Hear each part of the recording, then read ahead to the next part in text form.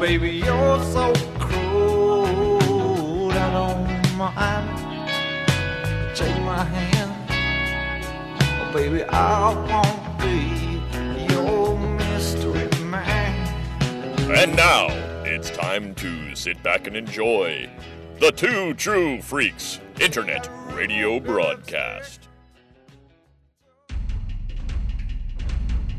As long as they keep on making animated Star Wars, Hope Molinax and Chris Honeywell will be on the case. Welcome to Jaig and Jedi, a project that began with Clone Wars and now may never end. Hi everyone, welcome to a brand new episode of Jaig and Jedi, a weekly podcast covering something Star Wars. In this episode, Cassian Andor joins a mission to infiltrate an Imperial garrison on Aldhani. Meanwhile, on the city-covered capital of Coruscant, agents of the Imperial Security Bureau start to piece together information regarding a disturbance on Ferrix, while Mon Mothma carefully maneuvers a web of intrigue. Oh, sorry, there will be... Yeah! I thought it'd come... You know, it's perfect, because we... What the fuck is screaming outside? Oh, it's a frog! Sorry! Let me do that again. I just suddenly heard this noise outside my window. You got a screaming frog outside your window? Yeah. Yeah, by all means. That would definitely distract me. I just heard this sound and it just sounded like someone going, "Ah!" And I was like, what the fuck was that? I just picture this frog that just that can't croak right, and it's just sitting out in your lawn going, whoa! That's exactly what it was. Okay, I'm going to do that last little part again. Yeah, please. So, there will be... Hey, guess what, everybody? Jaig and Jedi has an episode for every day of the year, because this is our official 365th episode of Jaig and Jedi. Woohoo! We're talking about Andor, episode 4, Aldhani this week. I am Hope. How are you doing, Chris? I am Chris, and I am doing well. And hey, if anyone wants to take any new listeners want to take the Jaig and Jedi binge listen year challenge and listen to one episode of Jaig and Jedi every day for a year, by the end of that year, you'll have 52 episodes still waiting for you. I'd actually be interested how that would go /sound, and of course we I'm have not more. Do it. Me neither. I don't like us that much, and I live with half of us. I you wouldn't know it, but I do not like the sound. I like the sound of my own voice when I'm blabbing away with it, but when I have to go back and listen to it, oh boy, do not like. I'm the same. I don't like the sound of my own voice too. Like, that's why, like, whenever I listen to For Light and Dice, I'm like, I'm the worst part of all this. Oh God. Well, you could almost Everyone do a else cartoon is of really... You could do a cartoon of everybody in the podcast listening to it and just have that thought balloon coming out of every single person. That's just, I think that's sort of a human, especially when you're listening to yourself. It's just like, oh. Everyone is just so, like, talented, and then I just talk and I'm like, oh, I sound horrific. And I'm also like the worst character, and everyone's so talented. My character sucks. It's fine. So one of the formative artistic moments in my life was this band that used to play around the same time that we did, and they were from like Massachusetts, but they would come through here all the time, and we sort of hit off a friendship with the lead guy in the band, and I would watch their band and go like, now there is a real band. You know, there's somebody who's got their shit together. They're really good. They're original, and they're entertaining. You know, they've really got their shit tied down, and they're everybody in there is super talented, way beyond what I could ever, like, you know, imagine playing, you know. And at one point, the guy came up to me and another person in the band and said, you know, I wish I could do what you guys do. And we were like, what? You can. Hit yourself in the head with a hammer a few times and you'll... I think there's a story. But it just blew my mind that guy was looking at us the same way, and everybody was looking at themselves like, oh, I wish I was better at what I was doing. I know there's a story because at 221 BCon, which I'm going to next weekend, which I'm very excited about, they've done a lot of panels on imposter syndrome. And one of the stories they opened it with is of Neil Gaiman talking about how he was struggling with imposter syndrome at this award ceremony. And he was talking with this other person, and this other person was like, yeah, me too. I feel like I don't belong here and that like I'm not as good as everybody thinks. And the other person was fucking Buzz Aldrin, who walked on the moon. Yeah. It's like part of being human. So it's like, or at least it's part of being human and not being like, you know, a super narcissist or psychopath or whatever, but like being a normal human, you know, it's just like, because you're like, I don't expect myself to do that. I'm just faking it. And then there's that other point when you realize, oh, everybody's faking it. Einstein was faking it. Well, until he made it. I'm curious because it's been a hot minute. Very quickly, what was your thoughts on the Bad Batch finale? Very quickly. Don't linger. Very short. It was very good. It was I really like how where the Bad Batch has turned in its story, you know, going forward, and you know, we're getting into the deeper story. Should have seen it coming, because like there were a lot of things that I think on the second viewing were like setting it up, not setting it up like, ooh, let's set this up in the story, but like by mechanics, like have it, you know, like you start thinking about it and it's just like, oh well, you know, they took what's his name away to go work with, you know, with Rex. Oh, Echo.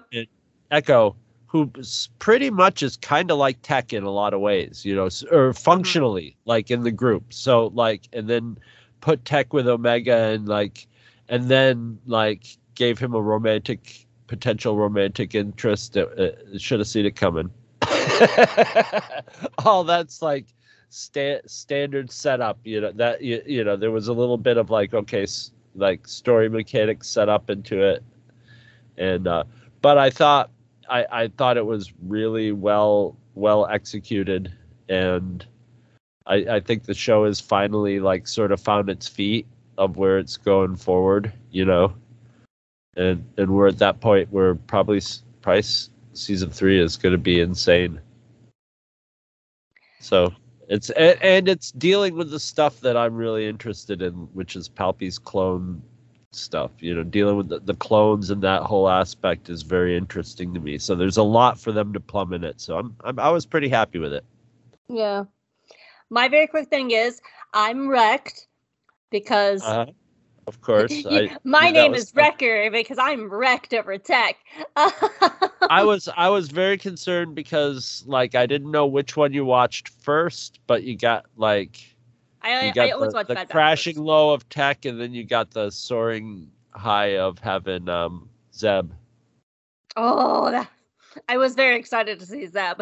I immediately turned and looked at my cat, and I was like, Zeb, you're on my TV! And he rolled over and looked at me. Like, what? I was just like, okay, is this going to be one of Zeb's species, or let's hear the voice? Ah, ha, ha. It actually was funny. I recognized Steve Bloom's voice before I registered. There was a live-action Lasat on my screen. So I was like, oh, this is a neat alien that Steve Bloom is doing. Wait. I didn't register. It was a live-action Lasat until after, for like a hot like few seconds, but I definitely recognize Steve Bloom because I'm so used to hearing his voice. Well, he might be one of the best transfers from animated to live action. Great. Yeah. He looked expensive. He looked expensive. He did a little like thing with his lip at one point, just a little expression, you know, along with the conversation. That was beautifully done, and I was like, that cost a lot of money. That's one of those little things that you have to add to something like this to give it that extra realism, but probably took a lot of time. just the smooth movement of him too. Like there's one like where he like one where he leans on the counter and then he just turns, but he does that little kind of like lean where you sway one way and then you turn. It was just the movement was so smooth, and I was like, this is really expensive. Yeah, that's why it was only like 1 minute, but it does. I have two thoughts on Zeb. Like the first one is I think they were testing the technology for Ahsoka, but I also think it gives them an out because Zeb has never been a pilot. Why is he a pilot in the New Republic? But I think that gives them an out of being like, Zeb can't be on this adventure with Sabine and Hera because he's working in the New Republic now. See, he's over in Mando. But I do think they were testing the throw technology money into a furnace for every second he exists on screen. What? Because Zeb's not here right now because we have to just throw bales of money into a furnace for every second he's on. Yeah. So screen. To me, it kind of felt like an out, but I also felt like they were testing the technology to where like he can make cameos here and there in the Ahsoka story. Yeah. Like when they actually bring back Ezra, they can have a Zeb there to like hug him. But that's to me, that's what that told me, which is if he's in part of the New Republic of Mando, he's not going to be in Ahsoka. But Bad Batch, very fast. It wrecked me. I thought it was a fantastic finale. I thought it was a good death. I do have tinfoil hat theories about how they're going to turn Tech into the Winter Soldier. But I actually, there's a big, strong part of me that I hope the death actually sticks. I thought it was a really, really good death. Yeah. They it was really good death. If this show's supposed to be I guess it's supposed to be more in the Clone Wars 13-year-old. But those last few episodes were like that was probably the most like brutal Star Wars torture scenes ever put in Star Wars, and it was in the Bad Batch. Like they started it to where you wouldn't see the needle in the side of his neck, but you would just see his body convulsing horribly. Mm-hmm. But then, like in the next episode, there's a needle going in his neck. It was brutal, and it was weird. And that was the other thing I was going to say. Because I'll talk more about the whole thing when we get there, because that's actually our next show, so we'll be there in a couple months.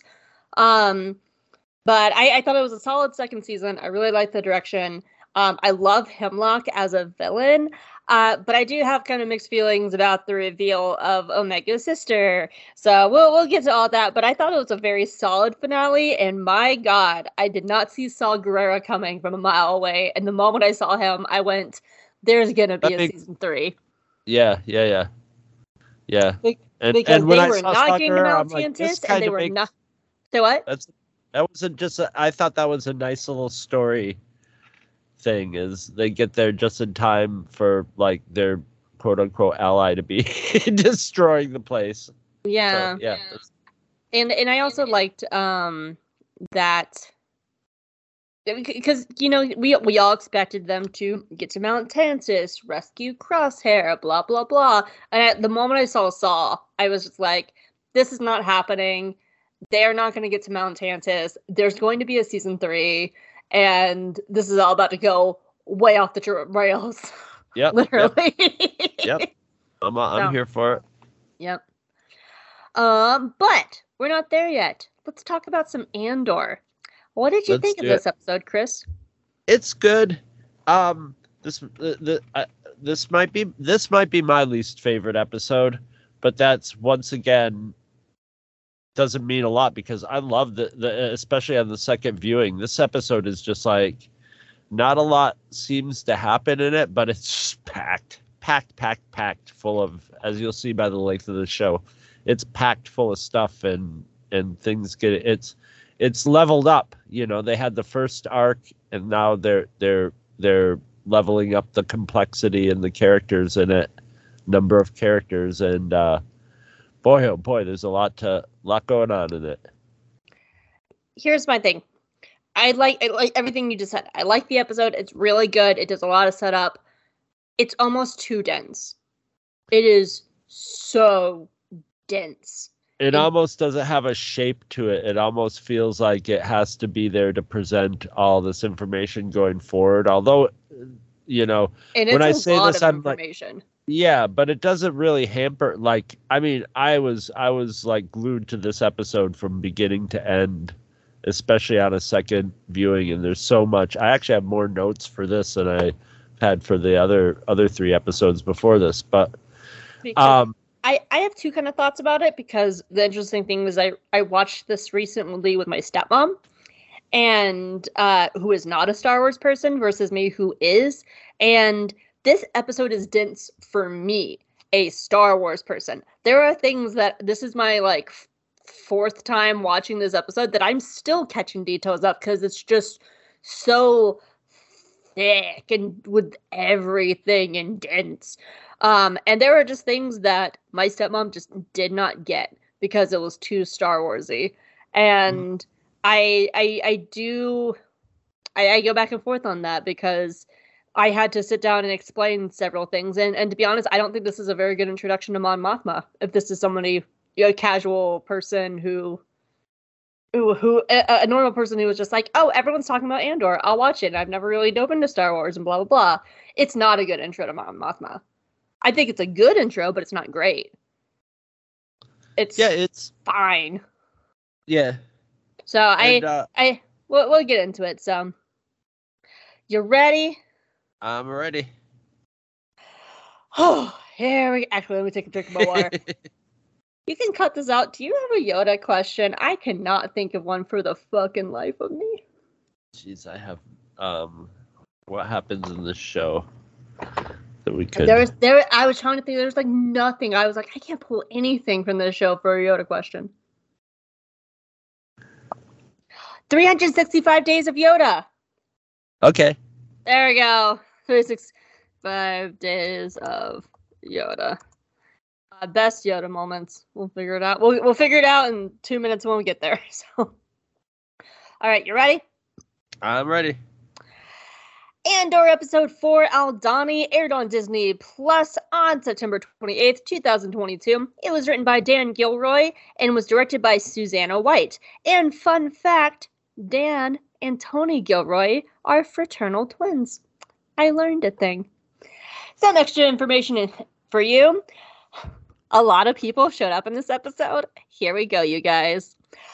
Genevieve O'Reilly is back, reprising her role as Mon Mothma. She has also portrayed the character in Star Wars animation and in Rogue One. Dedra Miro is played by Denise Gao. The actress loved getting to play a female character climbing up a male-dominated setting, as well as showing how the pursuit of power and fascism poses danger on anyone regardless of gender. She had a really great quote. I'm sorry, this is a segue. I wrote an article about how she had a really great quote at a convention, and the quote was, "Yes, Dedra is a woman in a man's world, but she's also a fascist in a fascist world." And I was like, "That's a good quote. What's wrong with that?" Where am I? Major Partagaz is played by Anton Lesser, who was in Game of Thrones and The Crown. Lieutenant Blevin is played by Ben Bailey Smith. Fun fact, he originally auditioned for the role of Lando in Solo, but he lost it to Donald Glover. Supervisor Lonnie Young is played by Robert Ems, who was in the Jurassic World franchise, especially the animated series, and Chernobyl. Vel Sartha is played by Faye Marseille, who was the waif in Game of Thrones and beat the shit out of Arya Stark. Marseille felt more pressure in a Star Wars franchise over Game of Thrones because she was playing a main character, and also she wasn't much of a Star Wars fan when coming into the series. Karis Nemec is played by Alex... Okay, I have a thing about this one.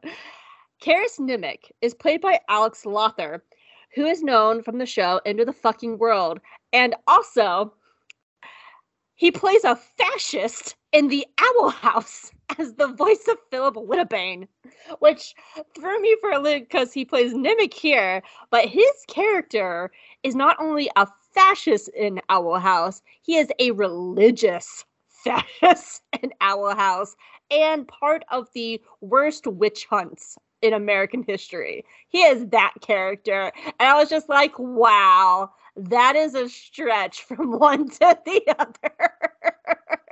I definitely had a moment of just being like, oh my god. And then when I was listening to this episode, I couldn't unhear him as Philip Whittlebane. So I'm also sad because Owl House ends on Saturday, just to date this episode, and I'm very sad about that. That's my little Owl House rant. Go watch it. It's a really good show on Disney+. So, Arvel Skeen is played by Ebon Moss-Barack, who is known from Girls and the Punisher. Taramin Barcona is played by Gershwin Eustache. Oh, I meant to look up this name. Jern? I think it's Jern. I apologize for that. Gershwin Eustache Jern, who is known for Britannia and Fortitude. Cinta Kaz is played by Veranda Sethu, who said about her character. You think that's like some weird version of Junior? I looked it up. It's not. Oh. It's not Junior. It's the last name is it's JNR, so it's not Junior, because that was my first thought too. Cinta Kaz is played by Verada Sethu, who said about her character, to me it makes sense that Cinta wasn't saying a lot, because this is someone who's been through so much and is suffocating in her own rage and anger at the injustice of it all. I just thought that was a really good line of suffocating from her own rage and anger. Good line. Lieutenant Gorn is played by Sol Remy, who has been in many of the National Theatre live productions. Edie Karn is played by Catherine Hunter, who is a stage actor but has also been in The Tragedy of Macbeth and Rome. Clea Marquis is played by Elizabeth Dulau, who is an up-and-coming actress with only a handful of roles, like Gentleman Jack in Rome and Gentleman Jack in Maternal. This is like her fourth role, and she fucking destroys this show as Clea.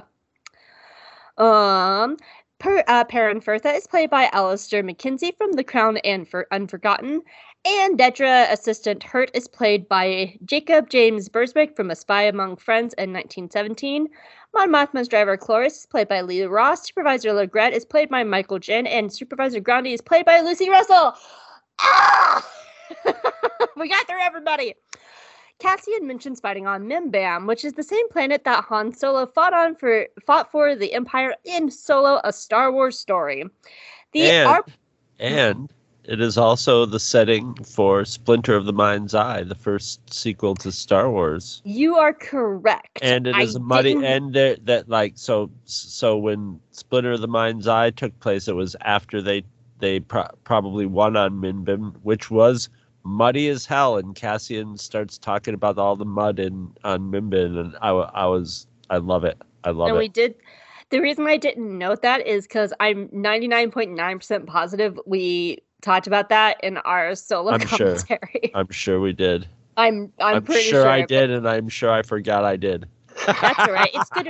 You know what? Not everybody has listened to our solo commentary, so it's fine. We should mention it again. So. Sure. The Auburn sector in Scarif, mentioned by Lonnie, has increased traffic because, there's a big old Death Star out there being built. The script I just thought this was really funny because this is one of those like Star Wars things where I'm just like, just call it fucking shaving cream. The script identified the shaving cream that Cassian uses as the in-universe term foamy gelclin. Just call it fucking shaving cream. It's fine. Yeah. There's a part I wish I could remember the exact terms, but there's a part in one of the Thrawn books where Timothy Zahn wrote this thing called like the metal teeth clasper, and I had no idea what the fuck he was talking about because he kept talking about this clasper on metal teeth, and then I was talking to a friend about it, and she was like, "Yeah, it's a zipper." Oh, jeez. I was just like, "Just call it a fucking zipper, Timothy Zahn." Because for the entire book, I had no idea what the fuck they were talking about. Because it was actually a plot point. Space zipper and be done with it. It was a plot point for the book, so it's something that came up constantly. And I was just like, just don't call it foamy gelclin. Just call it shaving cream. The Star Wars won't explode. We all freak out because we can't say shit, but we have foamy gelclin. Whatever. Where am I? The sky blue kyber that Luthen gives Cassian was to commemorate the uprising of the Radican invaders. The Radican were an ancient spacefaring conquerors central to the plot of Knights of the Old Republic video game.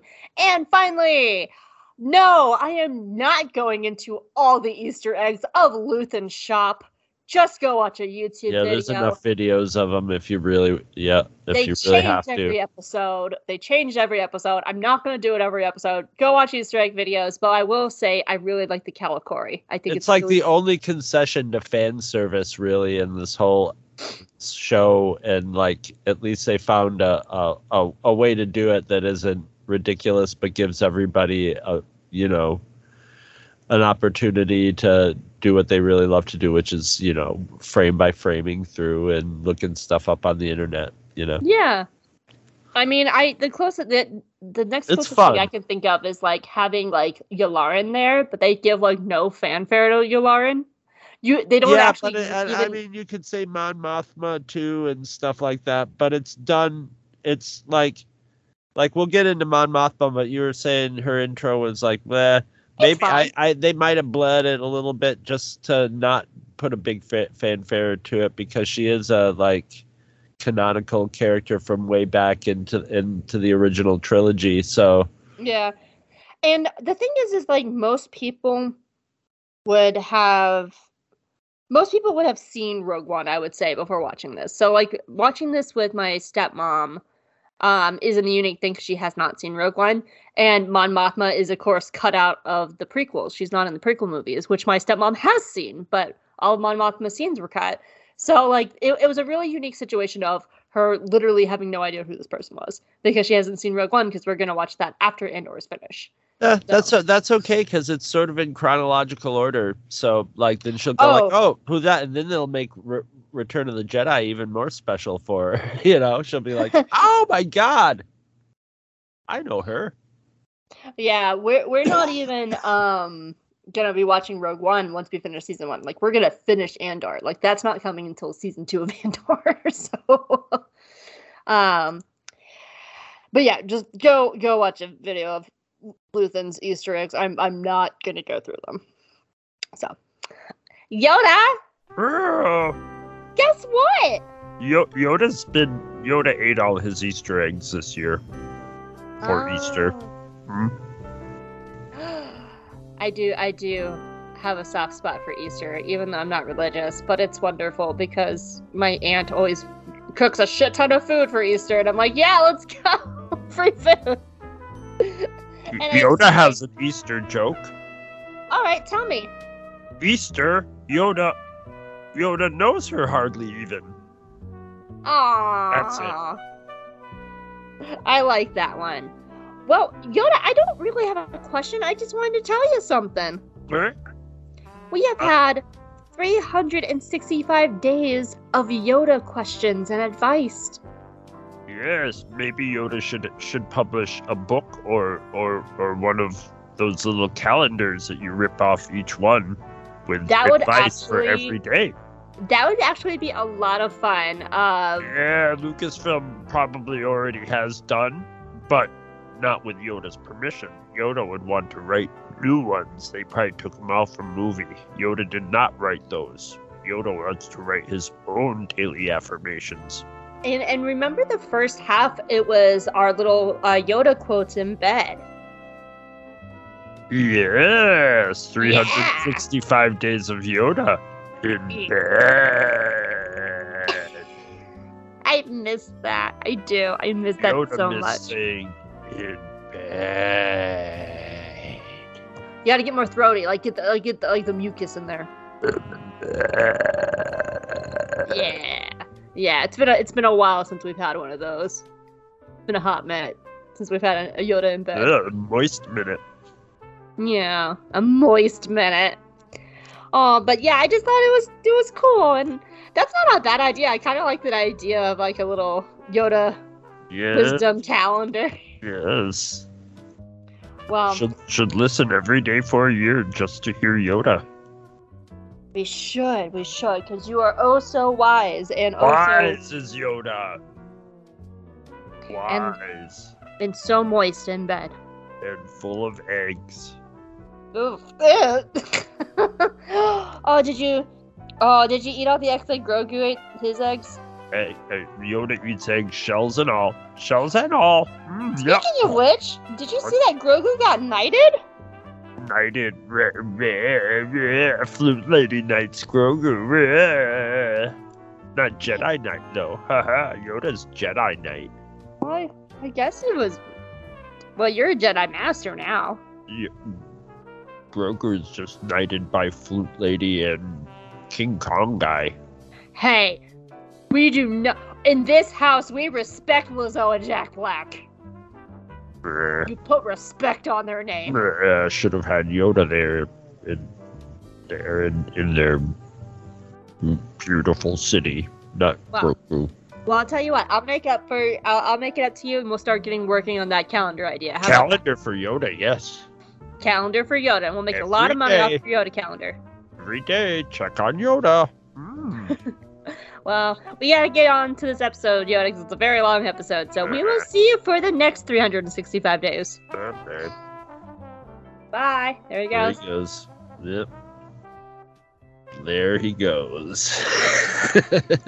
There he goes. Oh, Jesus. There he goes again. There's a song. Yeah, I'm old. I hear, there he goes, Miss America. So, merge those songs. There's the songs of the episode, everybody. Give me 1 second. I'm going to mute myself so I can blow my nose before I get into this crazy thing. Okay.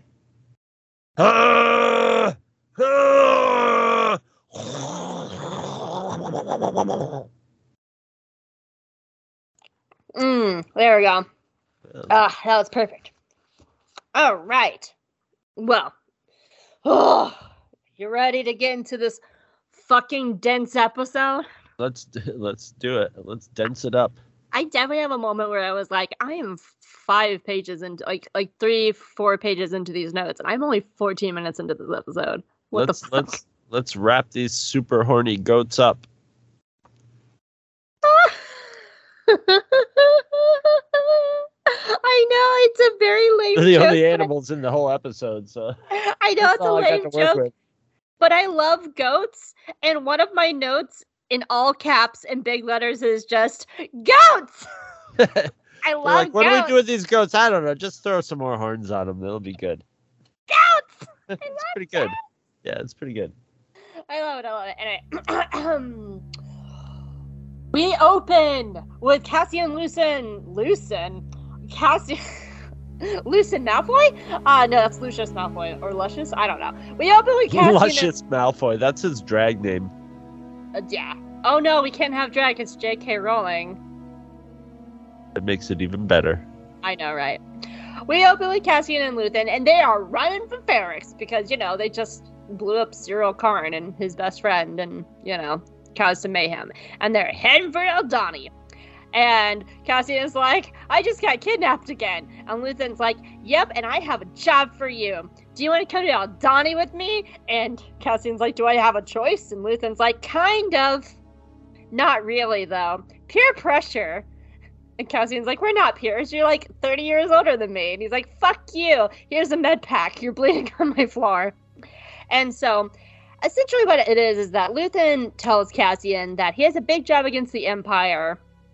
And that he wants to, really, stick it in there.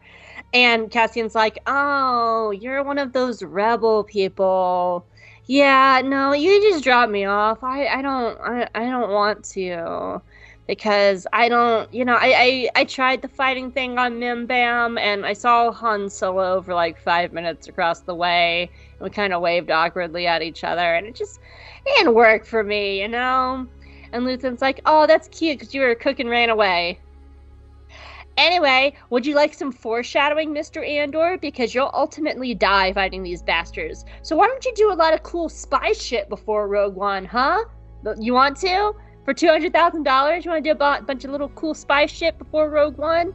And Cassian's like, all right, cool. I will happily join you for that much money. How are we going to get that money? And Luthen's like, we're going to steal the quarterly payroll of an entire Imperial sector, aka a shit ton of money, which Hope didn't realize until the heist episode.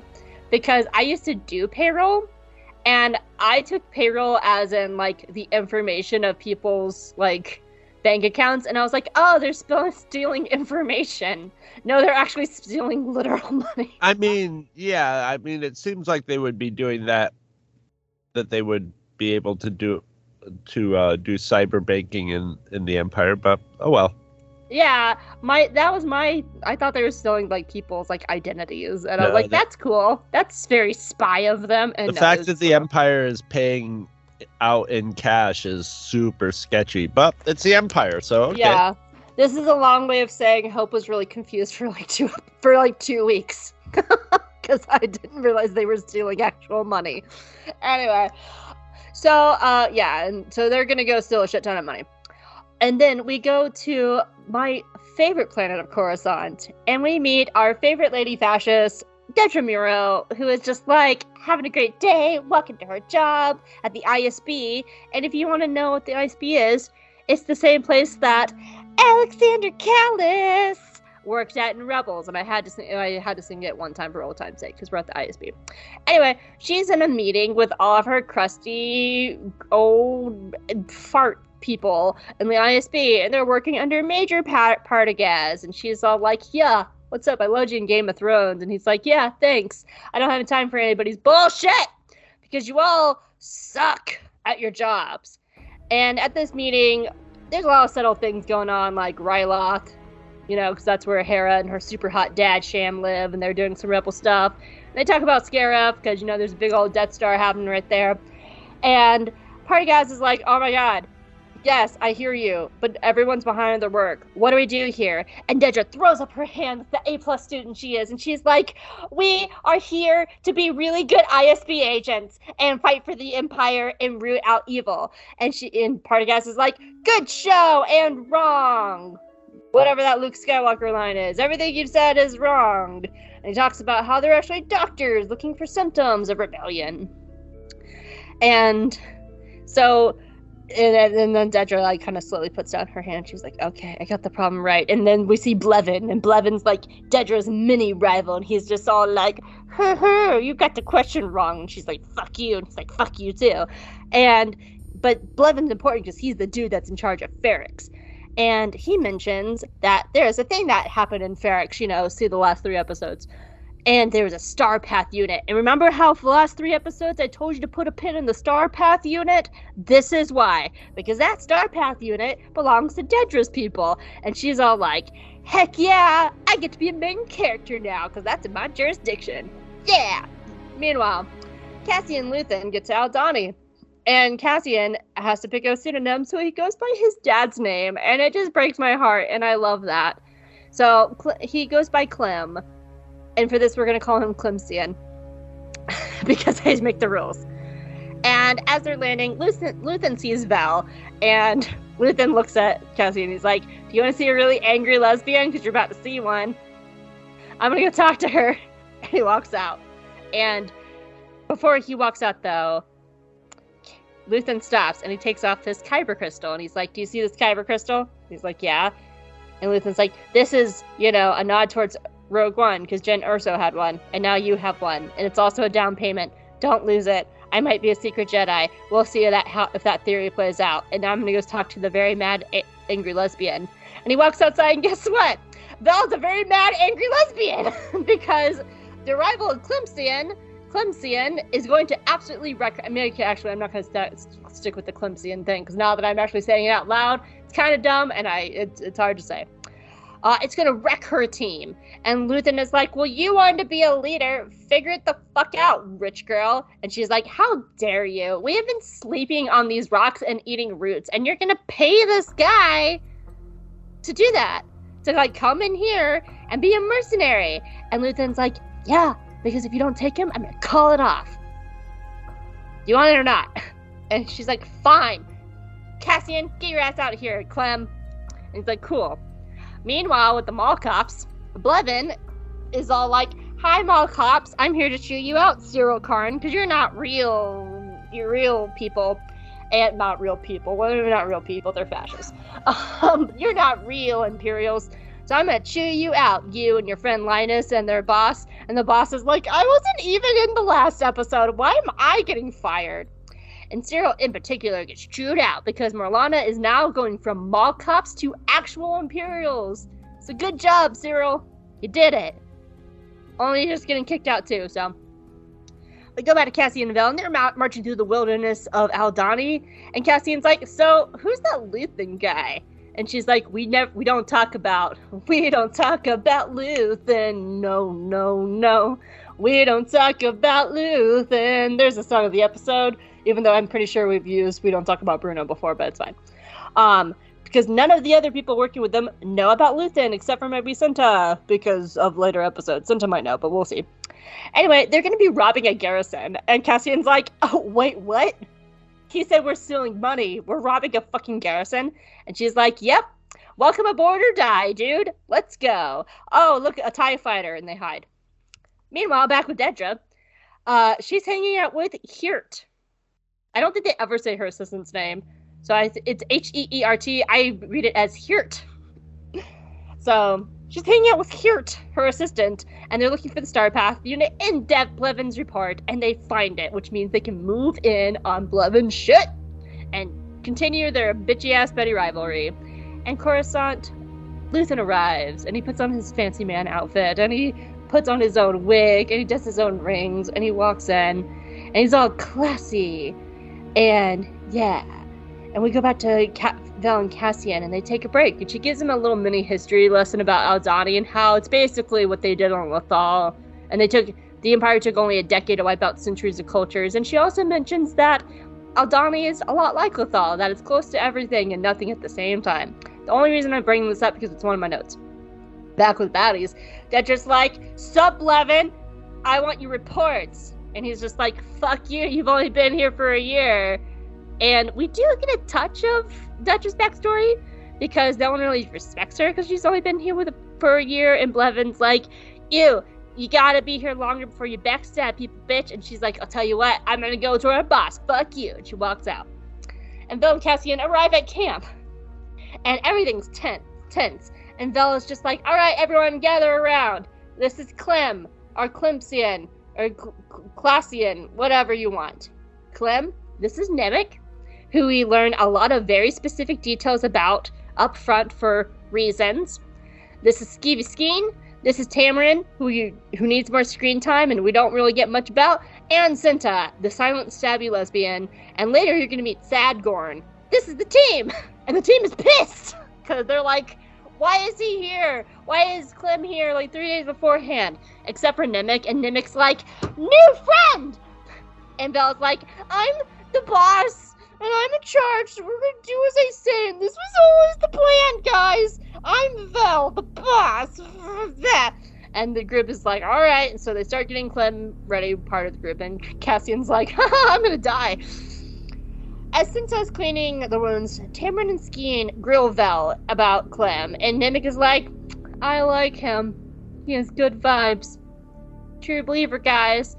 And they're like, you think everyone's a true believer, Nemec? And he's like, yeah. But we don't have time for that, everybody, because then we get to the best part of the episode. It is time for Cyril Karn to be a sad, pathetic loser hour. And he just mopes through Coruscant. And he mopes down the elevator. And he mopes to his mother's house, and she slaps the shit out of him. It is the best 5 minutes of Star Wars. Give me more of it.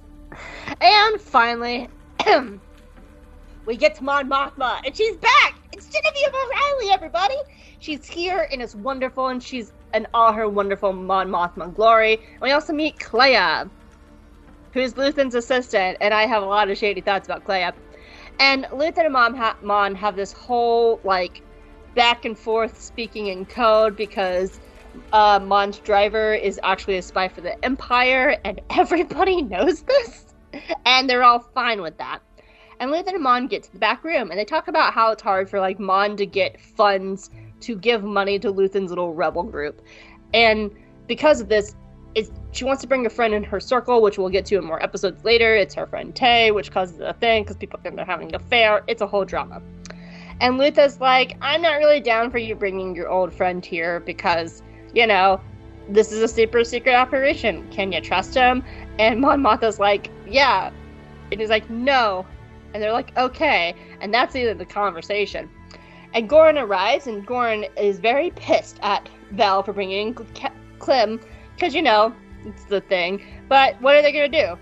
Goran meets Clem, and they start treating Cassian up, because what else are they going to do? It's fine. And Mon returns home to meet her delightfully shitty husband, Perrin. I love Perrin. He's a piece of shit. And he's one of my favorite pieces of shit. And I love Perrin.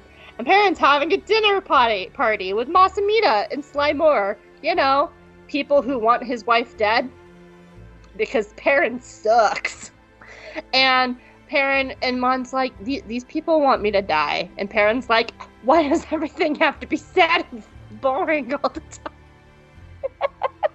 And Mon storms out, because good for her. Anyway, back on Aldhani, Vel is like, here's the plan. And you know Nemik has these very specific skills, like model building, to give him all these quirky traits to get to know him very quickly, so, you know, we can have him around for a while. Wink, wink. And basically, it's a heist job, and they just need Cassian to fly the ship. But Cassian is like, how are we gonna get out of here very fast if there's an airbase nearby? And they plan for that because there's a thing called the Eye of Aldhani, and it's a celestial event that makes big explosions in the sky. And Cassian's like, this is a suicide mission. Why am I getting a really bad premonition about my future? And they're like, well, take it or leave it, Clem. He's like, I guess I'm here now. And with the baddies, Blevin is trying to start a bitch fight with Dedra in front of Partagaz. And Partagaz is just like, guys, do your work. Dedra, you're behind on your shit. Blevin is not. Don't come to me unless you have cold, hard facts. But he also kind of gives her, like, a little, like, evil pep talk along the way, and Blevin gives her a little evil snicker. And everything ends with Clem sitting around the fire with his new team learning lessons. The end. This episode is so dense. There's so much. There's too much in this episode. And it's all just basically people walking around talking. This is, yeah, and that's, I have to agree that this is probably my least favorite episode of the season 2. It's all exposition. It's all really good exposition. It's introducing a lot of characters. But it's also one of those things it's like one thing too much. It really is. But at the same time, I don't know what I would cut out, except for maybe pushing Mon Mothma's entrance either earlier or later, like an episode earlier or an episode later. But I don't know. It's so dense. There's so much going on. It's done well, and people are getting used to that even more and more with stuff like Game of Thrones and stuff where they just throw a million people at you. Yeah. But at the same time, all these people, they're subtly written, but they're also sort of tropes, so you can sort of put together what's going on before you really know who they are completely, just by the context that they're in. So I don't think it's too much. Like, I mean, on a second viewing, I'm loving it.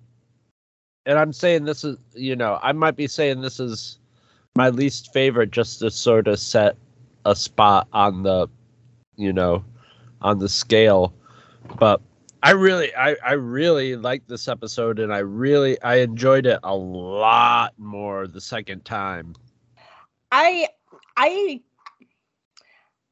liked this episode the first time. I loved it the second time I watched it.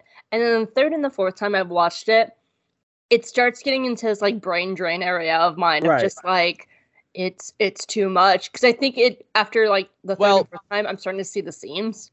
It doesn't have like a thing, like a moment of catharsis within the episode, so that it doesn't lead up to anything. So it doesn't seem like it's really the best episode for like super repeated viewings, because it's set up for like the next 2 episodes, which would be more repeatable. But on the second time, knowing what happens in the future, it's was really enjoyable watching it. Oh, absolutely. Like, a lot of that with the, just in general, is really great on the second viewing, because, like, you know, the Star Path unit, like, I caught it for the first 3 episodes, and I was like, oh, that's just Star Path unit. But I think it's like, you're right. That's probably why this one doesn't resonate with me as much, because it is all set up. It just sort of ends, you know. It just sort of is going, and then it ends. You know, it doesn't. It doesn't come to a culmination. And I think the difference, because we had the same complaint about episode 1. Uh-huh. But I think why episode 1 works for me better than this one is because episode 1 has more time to breathe. Kind of just like, you know, just walking around Ferrix and chilling out. This is like, no, we have to establish Dedra, Partagaz, Blevin, the entire Aldhani team, Mon Mothma, Clea. It's like, there's no point where you get a second to breathe in this episode. And so it feels very like, the word viscous keeps coming to my brain, but that's not the word. Right. It was just very thick to me. Yes. Like, I'm moving through, and it's all necessary. We need all this stuff for the story. I don't know, like, after a few times, it just feels very, dense to me. Bless you. Bless you. My cat is making me sneeze. That's okay, I can hear mine screaming in the next room. Bless you. Oh, there she goes. That last one was too much for her. Woo. She must have been getting under something dusty. Whew. I totally get that, because it's been so pollen-y here that Zeb's been like coming in covered in like yellow. And I'm just like, cat, you know I have to wipe you down with a wet cloth now. Yeah, but Hope, you live in a normal family clean house. I live in my weird nerd hoarder house with my roommate, so there's lots of dust and cobwebs here for her to get into. That's how we dust the place. We just let the cat have free range. Roam. You don't know me in my dirty ass house. Oh, okay. Don't judge me. I could be I'm making assumptions. So, you want to get into this? Let's do it. He says, blowing his nose. That's okay. What listeners don't know is I spilt water all over my desk right before we started recording. And as you were talking about your cat, I was still sopping up water from my carpet. Nice. Because it's in the crevices and it definitely went down the drain or down the vent and on my power cord. So I'm still finding water to sop up. Anyway, Andor. No one cares about my plight but me. I'm going to start with Diego Luna. I feel like I haven't actually talked a lot about Cassian as a character. I've talked about like everybody else, but I haven't really talked about him. And I was thinking about like why am I not actually talking much about Diego Luna and Cassian? And I think a lot of it is because of how subtle he's a cipher. I don't think I think like his character really doesn't need to be you don't have to really be, well, for one, he wasn't super ostentatious in Rogue One, but you want him to sort of be like this, like an observer, you know. You want him to be kind of a blank slate that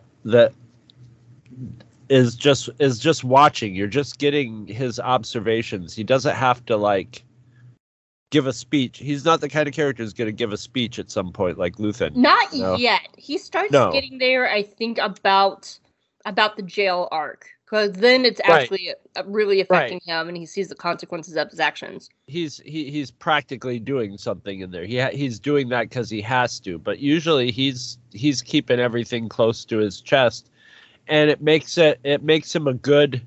And he's an excellent actor, so he can portray all the shit through body language and facial expressions and tone of voice. And it makes an excellent, he's an excellent character to stand in for the viewer, you know? So you're sort of, you know, you're vicariously experiencing what he does. And I think it works. And you're reading stuff into what he does and stuff. It's better than making him like a firebrand, you know? Yeah. Now, there's one other part about yes to everything you just said, and also I like the groundwork of where he's going as Cassian in Rogue One. We know who Cassian is in Rogue One. We know how he acts, and at this point in the story, you can see glimpses of future Cassian in there. And if Rogue One Cassian is a complete puzzle, you're starting to see the pieces come together. But Cassian still needs to get pieces from, like, Luthen's teaching him how to be a spy, his experiences on Aldhani and Narkina 5, and from Marva. But it's easy to see right now he's the framework of what he will become. And it's not, like, super obvious because Luna is such a subtle actor. But you're starting to see that who he is in Rogue One starting to get fleshed out slowly. And it really starts hitting when he's in the prison. But, like, you're starting to see, like, those little bits, like meeting Nemik and meeting Luthen and feeling in, like, the spy and the rebel side of him. And it's nice. And because, like, I can see how he is Cassian in Rogue One, but I can also see how he's not there yet. Yeah. So in the opening scene, like, Cassian has this moment where he's, like, naming the different sects of the rebellion. He's just like, oh, separatists, partisans, blah, blah, blah. And that was interesting to me because the way he just kind of writes them off and mouths off about them is probably how everyday people think of those sects. And now they're all just ragtag rebels causing more trouble than good. But what's interesting for me is Luthen agrees with Cassian. And he's like, yeah, that's exactly what they are. Because he's in a place of trying to bring those groups together. Or he wants to, yeah.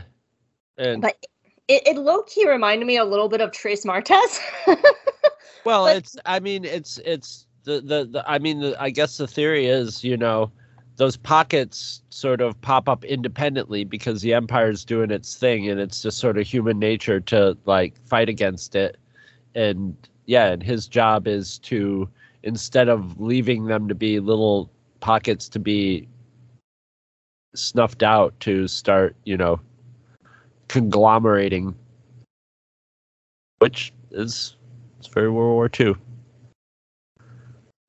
But just to clarify, the reason it reminds me of Tres Martes, just FYI, is the point of view of everyday people and how everyday people see it. That's how it reminds me, because that's what Cassian is right now. So that's what I meant by that, in case anyone's confused. I just kind of like this idea that Mimban is this place where people go and they're just like, nope, I'm going to fucking leave the Empire. Because that's what Cassian and Han Solo do. It was in Splinter the Mind's Eye. It was just really, like, basically the place where they send you if you're an asshole or you fucked up too many times. It was rainy, muddy, dirty, and just generally, like, unpleasant, and it was also like the bear, they weren't living in the most upscale imperial conditions, let's just put it that way. So yeah. Yeah. I do like a little bit of that side, though, because that scene showed that Cassian's an unreliable narrator, which is a side I don't really... I guess we've kind of seen from Cassian, but it's never been, like, fully confirmed, because as a spy, you always have to be an unreliable narrator, but it's from the point of view of a spy. But I like that he tries to pull that over on Luthen, and Luthen sees right through it. That's the point I'm trying to make. Yeah. But it is a part of... I'm not actually reading my notes. I'm just, like, vamping here. I'm tired. I do like it. I do like it shows a part of Cassian that he's an unreliable narrator, which is part of the series going down to the truth. Oh, to the truth of who he is. That's what it is. That's the point I'm trying to make. Because that is actually really getting past the bullshit of Cassian. And once we get through the bullshit of him being this unreliable narrator and a liar and a thief and a cheat, we actually find out who Cassian is. And that's what the series is doing, is seeing who he really is once we get past all the bullshit. So, one of my favorite things about Andor is how not subtle the show is, foreshadowing Rogue One. And usually, like, shows like this are a lot more subtle with, like, imagery and stuff like that. There are multiple times throughout the show, like, and this is, like, one of the first times with Luthen, where Luthen's like, you're gonna die fighting the Empire. Don't you want to do something cool with it? And I like how this show does that, because everyone knows Cassian's gonna die in the movie. They're gonna smack you in the fucking face and remind you about it. Well, no, I mean, also when you're recruiting for stuff like that, then they're saying it. They're saying, like, I mean, you know, Cassian's like, this is a suicide mission. And they're like, yeah, welcome aboard. You know, and that filters out people. You know, you need people who go like, yeah, you could die in this, and they're like, okay, you know, whatever. Mm-hmm. And like, it works in the story, but it's also not being subtle about his death in Rogue One. No. We have shots of him standing on a beach looking at a fiery sunset. Yes. It's not subtle, but that's a good point. Like, I do like it. Also works for the story for those reasons, to see if he is worthy of being Rogue One Cassian, and he is. And he rises to the occasion every time. I love the Coruscant Renaissance we're in. There's so many shows like Mando and like all these series that's going back to Coruscant, but Bad Batch just went back to Coruscant too, and I love it. And I love that there are two time periods of Coruscant. So we got the Empire time period. We spent a lot of time in the pre-Empire time period, but the post-Empire time period's like getting back to the original, you know, getting a little brighter colored and stuff. But like, yeah, it's just I love Coruscant, and I love stuff happening in Coruscant. I do too. It's my favorite. It's my favorite place in the galaxy. I could spend all my time in Coruscant exploring it, all levels. I adore it. There's so much. So what's your thoughts on the ISB? It reminds me a lot of George Lucas's THX 1138 with the all white. I love the design of it, but I love the ISB because we had the like little where Linus and the crew are getting chewed out. That's sort of a comedy bit, you know. Linus raises his hand, the guy's like, really? You know, I really like that scene. It's like something out of Police Academy or something, you know, you goofballs. And then it gets. And then they add even more comedy with the one guy at ISB who's like, oh, look, they even misspelled Ferrix. You know, and you know that's Linus that did that. You know, it's like, oh, that's Linus's report. Oh, I just thought it was Blevin not giving a fuck, because that was Blevin's report. Oh. Because Blevin flat out said that Cyril and Linus and them weren't allowed to even read the report. That makes more sense. Yeah, because that's actually a plot point later when Cyril actually reads the report and tells Dedra, this is wrong, this is not what happened. That happens like 3 episodes from now or something. No, this is our first step into Imperials when we meet what's his name, Partagaz, that are competent. Now we're meeting the people who are like running the show, and Partagaz is not fucking around. He is sharp, and he's not only like a good, you know, bureaucrat, but he's also like almost like Jedi judge of character, you know. He's like, he knows that everybody there are bastards trying to step on everybody's back so he's trying to manage that too, and he's got all their psychologies down, and he definitely has taken a shine towards Dedra. He sees something in her that he thinks is really good, and it's fun watching him, you know, shape her in an Imperial way, you know, in a quote unquote positive way within the Imperial thing. And it's really fun to watch, you know. It shouldn't be, but it is. It's really well done, you know. And like we've talked about before, right now we're in the humanization part of Dedra, where we're like kind of like rooting for just out of instinct because the other character's kind of a prick, and you know, humans tend to do that. So I like this this aspect of it. I love watching all the stuff that goes on at the ISB in this show. Mm-hmm. I love every time we get to go to the ISB. And part of guys, I agree. It's just, he is delightfully bad, but like not like. And I finally put together that he was in Game of Thrones, and I'm like, oh my god! And he was the biggest creep in Game of Thrones. Because he was the Sparrow, right? He was the guy. No, he was the doctor. He was the mad wizard that brought the guy back to life, and was just like, yeah, yeah, bring me the corpse. Because the thing about Partagaz is it would be easy for him not to be evil. And I think because he just seems like a hard ass, but he doesn't come across like Tarkin evil. No, he's I take pride in my job. Exactly. Guy. Like, I bet Partagaz worked, the Empire's only been around for 15-ish years. So I bet he worked for the Republic. And he was probably the exact same way under the Republic. Yeah. And the thing of it's when he gets to the conversation about how they are doctors curing a disease. And that's when you can hear kind of the propaganda coming out, which is I love that shift. And the reason I really like this too is it gives a lot of context to other things like Callus and Rebels. These are the people who trained Alexander Callus. So it kind of gives extra weight and light to like when he talks about what happened on Lasan, it was stuff like this. And it also reminded me of some of the stuff in the Thrawn novel because Thrawn works with the Yularen, who we're going to see coming up in a few episodes. So yeah.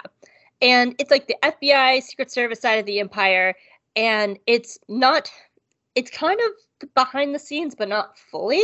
Like, people are aware of the ISB, but you don't see the ISB. And if you see the ISB, you're fucked. You don't want to see the ISB. Yeah, it's where the sausage is made, basically. But it's also an incredibly vital part of this kind of fascist system. And that's why I like that line from Partagaz of just like, you want security, call the Navy. Like, it's true. Like, well, that's to just general people like with the Empire. I'm sure people are more focused on the military aspect of it instead of the corporate aspect of it, because that's the stormtroopers are the ones shooting up their town, so yeah, these are just and I think people in all societies just know like the desk jockeys are the desk jockeys. They just sort of like will just keep going no matter what goes on. Yeah. But I do think they do have like a FBI Secret Service side to them. Yeah. Which is definitely their role. Because they're not stormtroopers. Like, I was thinking of Admiral Rampart from the Bad Batch. And, like, Admiral Rampart was, like, a very public figure. Like, he's the guy in the Senate and blah, blah, blah, and leading all this. And that's not the ISB. The ISB are, like, people who would work with, like, Dr. Hemlock. In fact, the doctor that tortures Bex is probably great friends with Dr. Hemlock. They look like they would get drinks together and then talk about their creepy-ass torture science. And that's what these people are. And I like this because these are the people behind the scenes who snuff out problems before they happen. And I really find this an interesting part of the Empire that's not like the normal parts we've explored. We've had so much of the military, we've had so much of the Sith, but like really getting into like the nitty gritty of the ISB is one of my favorite parts of the show.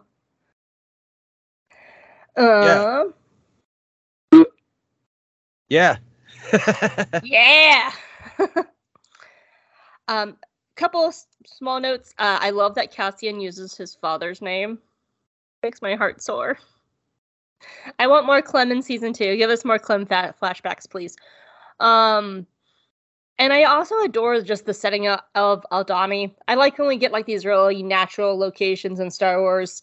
It kind of reminds me of that line from Rey in, I believe it's The Force Awakens. Yeah, it has to be The Force Awakens, where they land on Maz Kanata's world, and she has that line of like, I've never seen so much green before.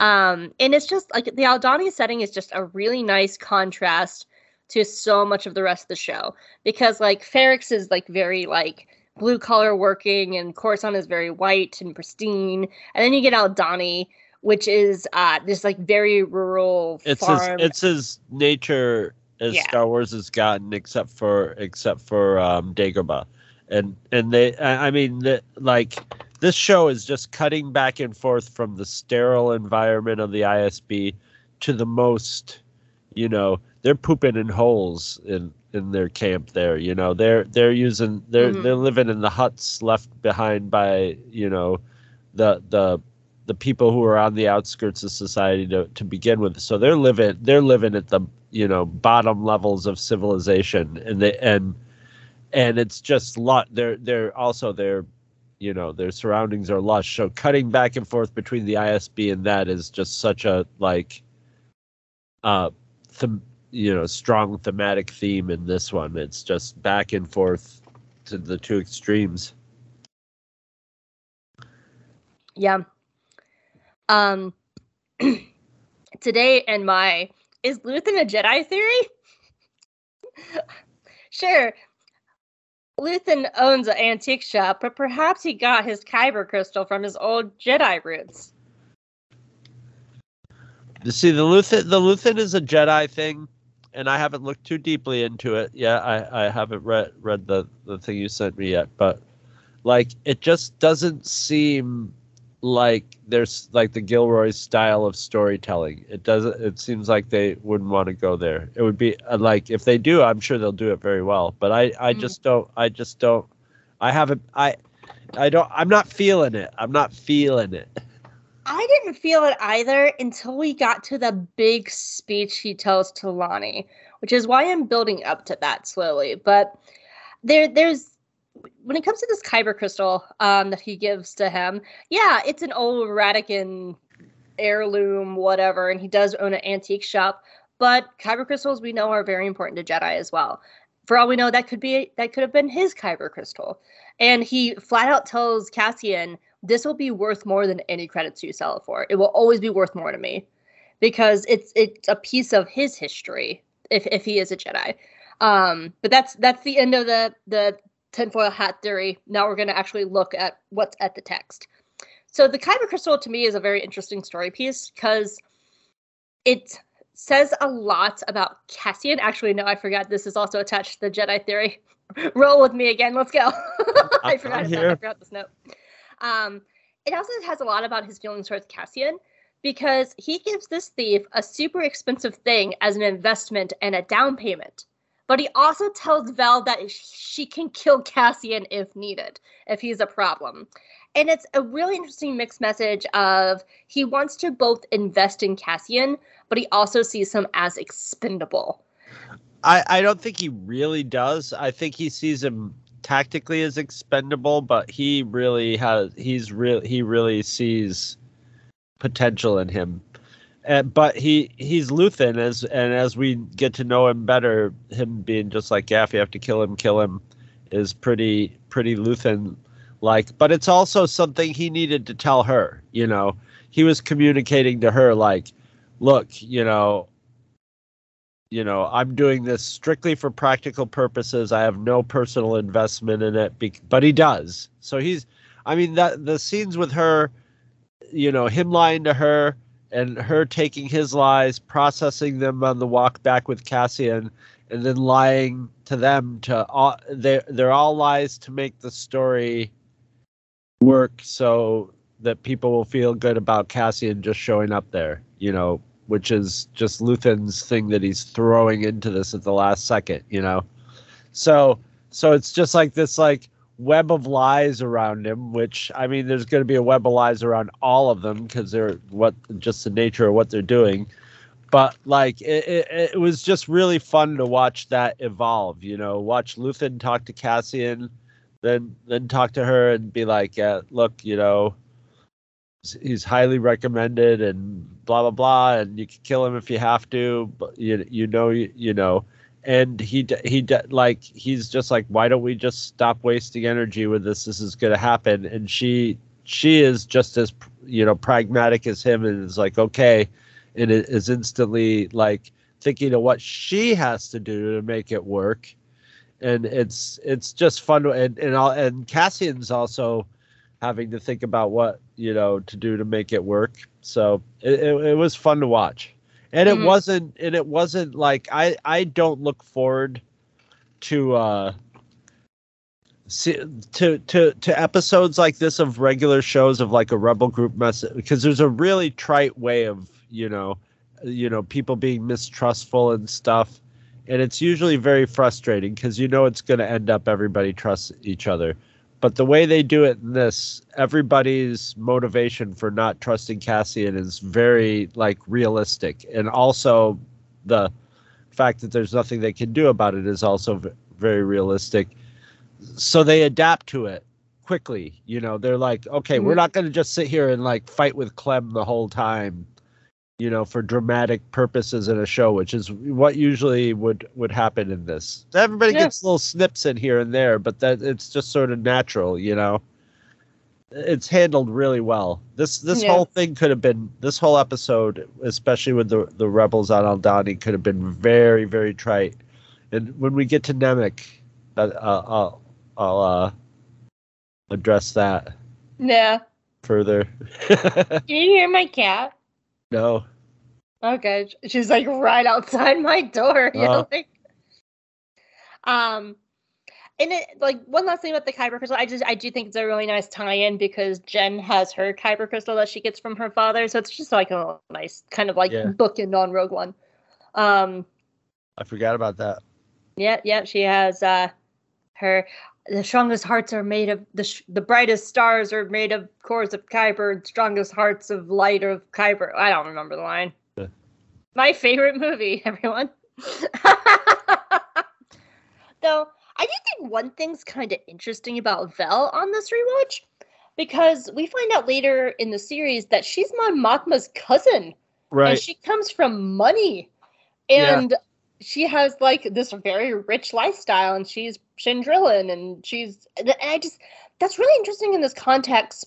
And the part that really stuck out to me is when Luthen says, "You said you wanted to be a leader. This is what it takes to lead." And I was thinking about this. I think Vel knows Mon Mothma is working with Luthen. I don't know if Mon Mothma knows Vel is working for Luthen. And I haven't rewatched the last couple episodes yet. Well, I'll have to keep my eyes on the future episodes, but they very well might Luthen might be the only one. He might be keeping it all compartmentalized, Yeah, because it's been a hot minute since I've seen the last few episodes. I think Mon Mothma does not know that Vel was on Aldhani, and if I remember correctly, and Vel is a little worried about Mon not having all this money. And that's kind of the thing. I think they both know that they're in Rebel stuff, but I don't think they know what Rebel stuff the other is doing. Right. But I do think that's really interesting that, why did Vel choose this path of different Rebel things when she has these resources, this money, this access, but she chose the path of being frontline in the dirt, on the edge of society, shedding in a hole, as you said. Why this path? And I think that's a very interesting part of Vel's character we don't know yet, of what is she running from in Chandrila? Why does she not go the Mon Mothma route? Why does she maybe disagree with Mon's way? Because I think one of the best things about Mon Mothma is she's almost too slow in moving, and we see this in Rebels, and she's trying to find the most peaceful way through politics, which just does not work, because she knows that everything's going to, anything that the rebels do is going to lead to death. And so she's trying to eggshell walk over that. Does Vel not agree with that? Does she want to be on the front lines? What kind of leader does Vel want to be?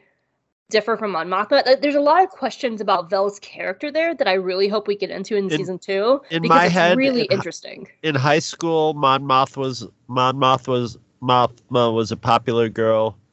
And she was the tomboy, probably hung out with the stoners or punk rockers or whatever, Just from my experience with rich families, sometimes they'd have a kid that's really, but like maybe their family is also infamous for being pretty socially conscious, so it runs through their family. So they both have the same sort of ideals, but Mon Mothma became a politician because she won student council president senior year. And well, we know she became a politician at 16, and she also married Perrin young, because it sounds like they have a sort of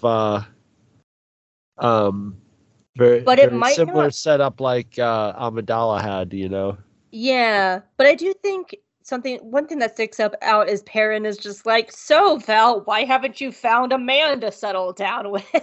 So, and like Mon just like looks at Val and they just smile because they both know she's a lesbian. Yeah. So there's a lot of interesting things about this like Chandrilan culture that I think I feel like Val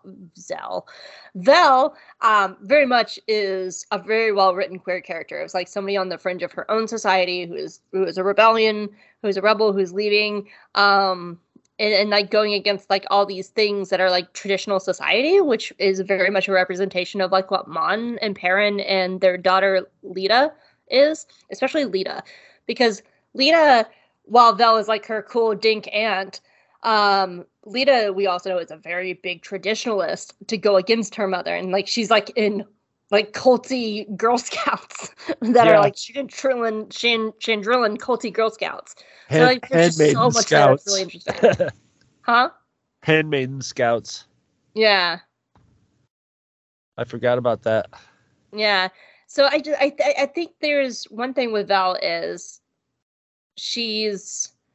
I don't think she's just rebelling against the Empire. I think there's a part of her that's also rebelling against Chandrilan culture, and we just don't really know that point yet. She's not. She's not. Has no problem with like getting her hands dirty, killing somebody, breaking the law. So yeah, she's just the opposite side of the coin of Mon Mothma, who like is funding all of that, but like is I'm sure mortified at the thought of getting her hands dirty at all. Oh, we'll see in the future too. That's really interesting because I don't fully agree with you. And there's two reasons I don't fully agree with you. I think Vel thinks that about herself. I don't think she's actually done it, because the first presentation of this article of information, what's it called? Evidence. That's the word I'm looking for. Brain stopped working because Luthen flat out says, you want to lead. This is what leading is. And when they're actually doing the Aldhani heist, she has a moment on the dam with Cinta, and Cinta's like, Vel, do the thing.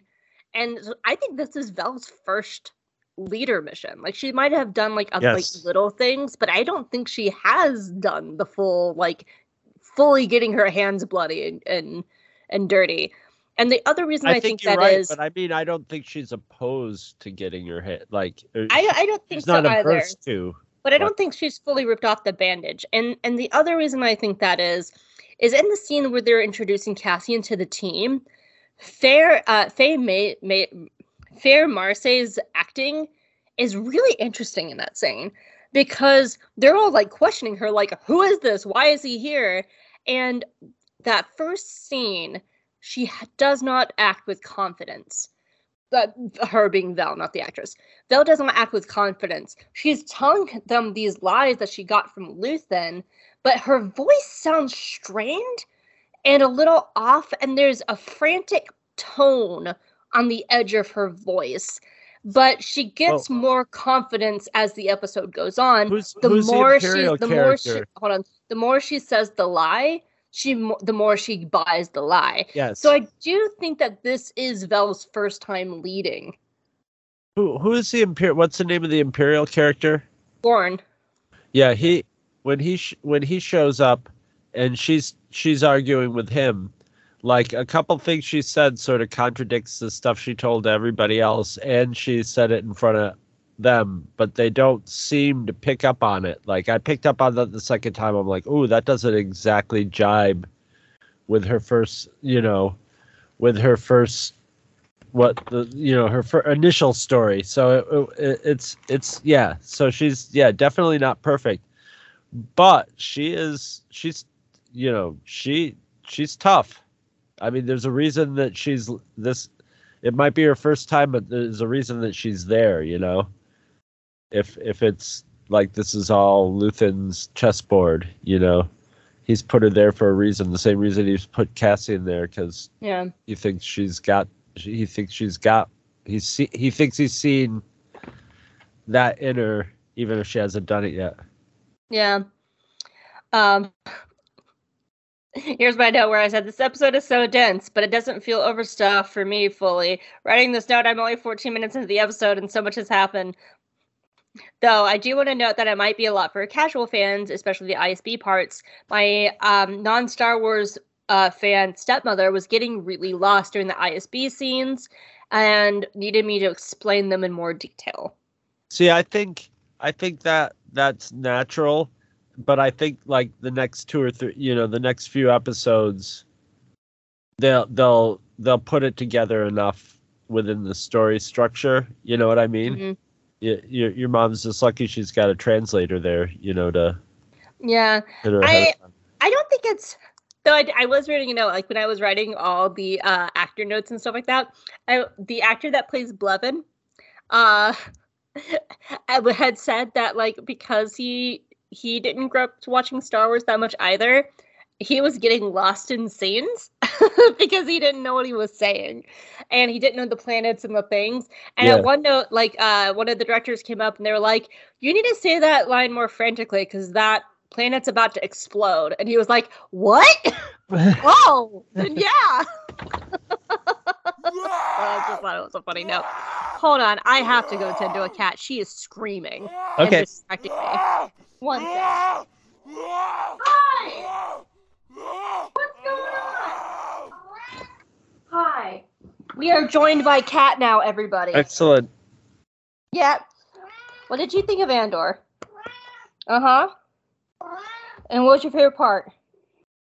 Okay. Her favorite part was now sitting in my lap. So. Now. Oh, sorry. Get out of my Cheez-Its. I am so sorry. She was screaming for about, I looked at the clock. It was about 9 o'clock she started screaming. It is 9:53. Yeah.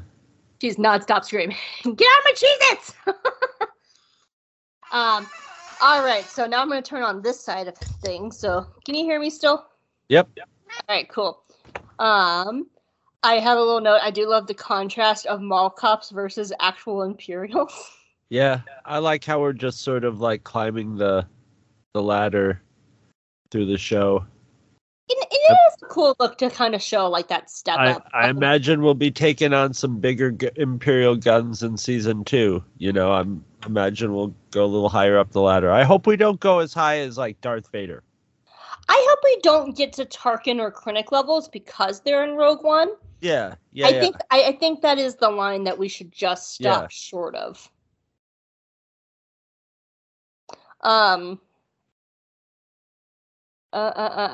There is one little moment I really liked to show like Cassian's growth of where he's going.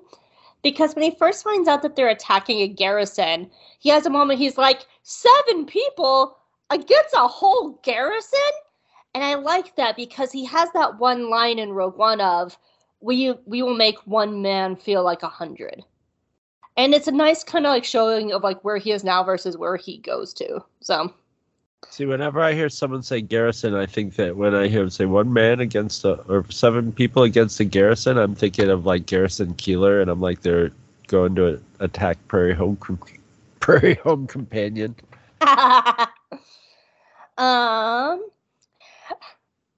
So I want to talk about.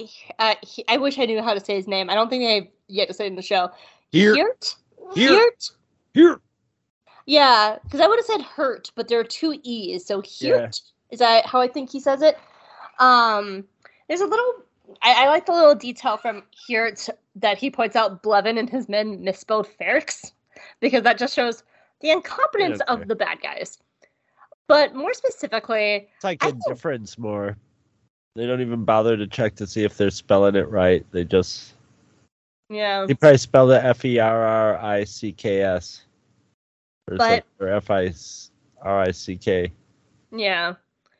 But the thing about Hirt is I actually really like his work relationship with Dedra. And the reason I think it's kind of sticks out to me and it's sort of unique is we're so used to watching Imperials step on each other and throw each other under the bus and like backstab each other that seeing two Imperials with a really positive camaraderie and he believes in Dedra's work. Hold on, let me finish. Because I have a counter to my own point. It's so rare to see like two Imperials actually like each other and work well together. And like he's supporting her and he's helping her and he's bending over backwards and he stays late with her. And I that's really interesting because it's something that we don't really see in Star Wars. That said, I would not be surprised in season 2 if he stabs her in the back and throws her under the bus because that's how Imperials do. Well, remember, you're a sucker for this dynamic, Hope. You're just a flat out all day sucker for it because they got you with Thrawn. Well, I'm ashamed because you've said his name so many times. Thrawn's right hand man. Brooke? No, in the book. Oh, Eli Vanto. Eli Vanto. You see, yes, there are in fascist systems. There's tons of people all looking to step on each other that are all, but there's also lackeys, and lackeys look for they're gonna find somebody that they think they can ride their train, and they also are going to be helpful to them because they are invested in that they want to be there, when this person's going places, and I'm not going to be a cutthroat guy. I'm this kind of guy, but like I'll ride their train, so there's lackeys too, and the lackeys can build a really good working relationship with their boss and stuff and even like them and stuff. But but that's a lackey. Oh yeah, but I like that because when you get higher up, you get actual minions. Yeah, but when it comes to on-screen Star Wars, though, like Eli Vanto is just solely a book character. We've never seen Eli at all. But when it comes to on-screen characters, we don't get that very often. No. And I think that's why it's so refreshing. Because we usually get the characters just stepping on each other and breaking each other. Yes, that's right, Carmela. And stepping on top of each other. And I think that's why I really like Hirt and Dedra's relationship because it's something that we don't see very often on screen in Star Wars. And I should just say now, I actually kind of low-key ship them. Give me Hirt and Hirt and Dedra, not Cyril and Dedra. Cyril and Dedra's gross. It's literally just about as toxic as you can get, a toxic combination as you can get. Yes. What? I love Luthen's little scene of him donning his wig and his character for Coruscant. It's one of the main thematic, iconic scenes of the whole season and the whole show. It's sort of, and it's also singled out. It had the music in it. It's like one of the most important scenes in the whole thing, and it's so like, interesting looking into his character, and it's creepy at the same time. It makes you wonder, okay, it's just a wonderful, wonderful scene. Yeah. There was a while where I thought, despite him like in that scene putting on the wig and the rings and stuff, there was a while where I thought that his Coruscant persona was his real persona and what he shows to everybody else on the field was his fake self. Like, it's that convincing. Yeah. Because you really don't know which Luthen, because maybe Luthen did start off as the jeweler and the high Coruscant person, whatever and he then is, went to he Rebels. Is that. Whatever he is, that's him going into character. Whenever you see Luthen in any character that he's in, it feels like that's him, because they all are him. but he believes it, as the shopkeeper, he believes it because he has to. He's got to convince everybody else, and nobody's going to believe it unless he does. Like the little movement he does with his hand and the nod of his head that he does just before he walks out is like not even like a real movement he would be doing in reality as that character, but it's sort of like just represents get him in the mood. It represents it. It's and it's it's an actor getting into a role. There's probably actual stuff like that going on set, on almost all shows and stuff. And it's a wonderful scene, and it's just sort of not out of place, but it stands out, and it's as being odd, and it's wonderful. I love it.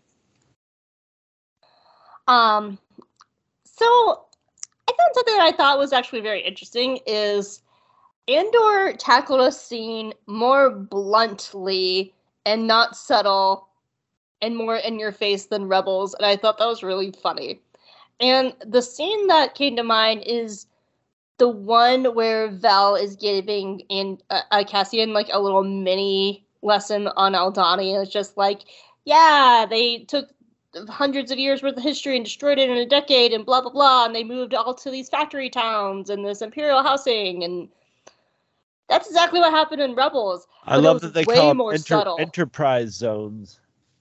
Say what? They call them enterprise zones.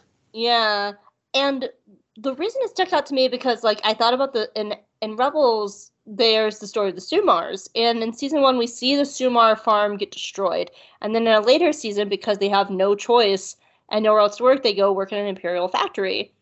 And so, like, that story arc, like Andor is usually really good about deep diving on these points, but doing it in a very subtle way.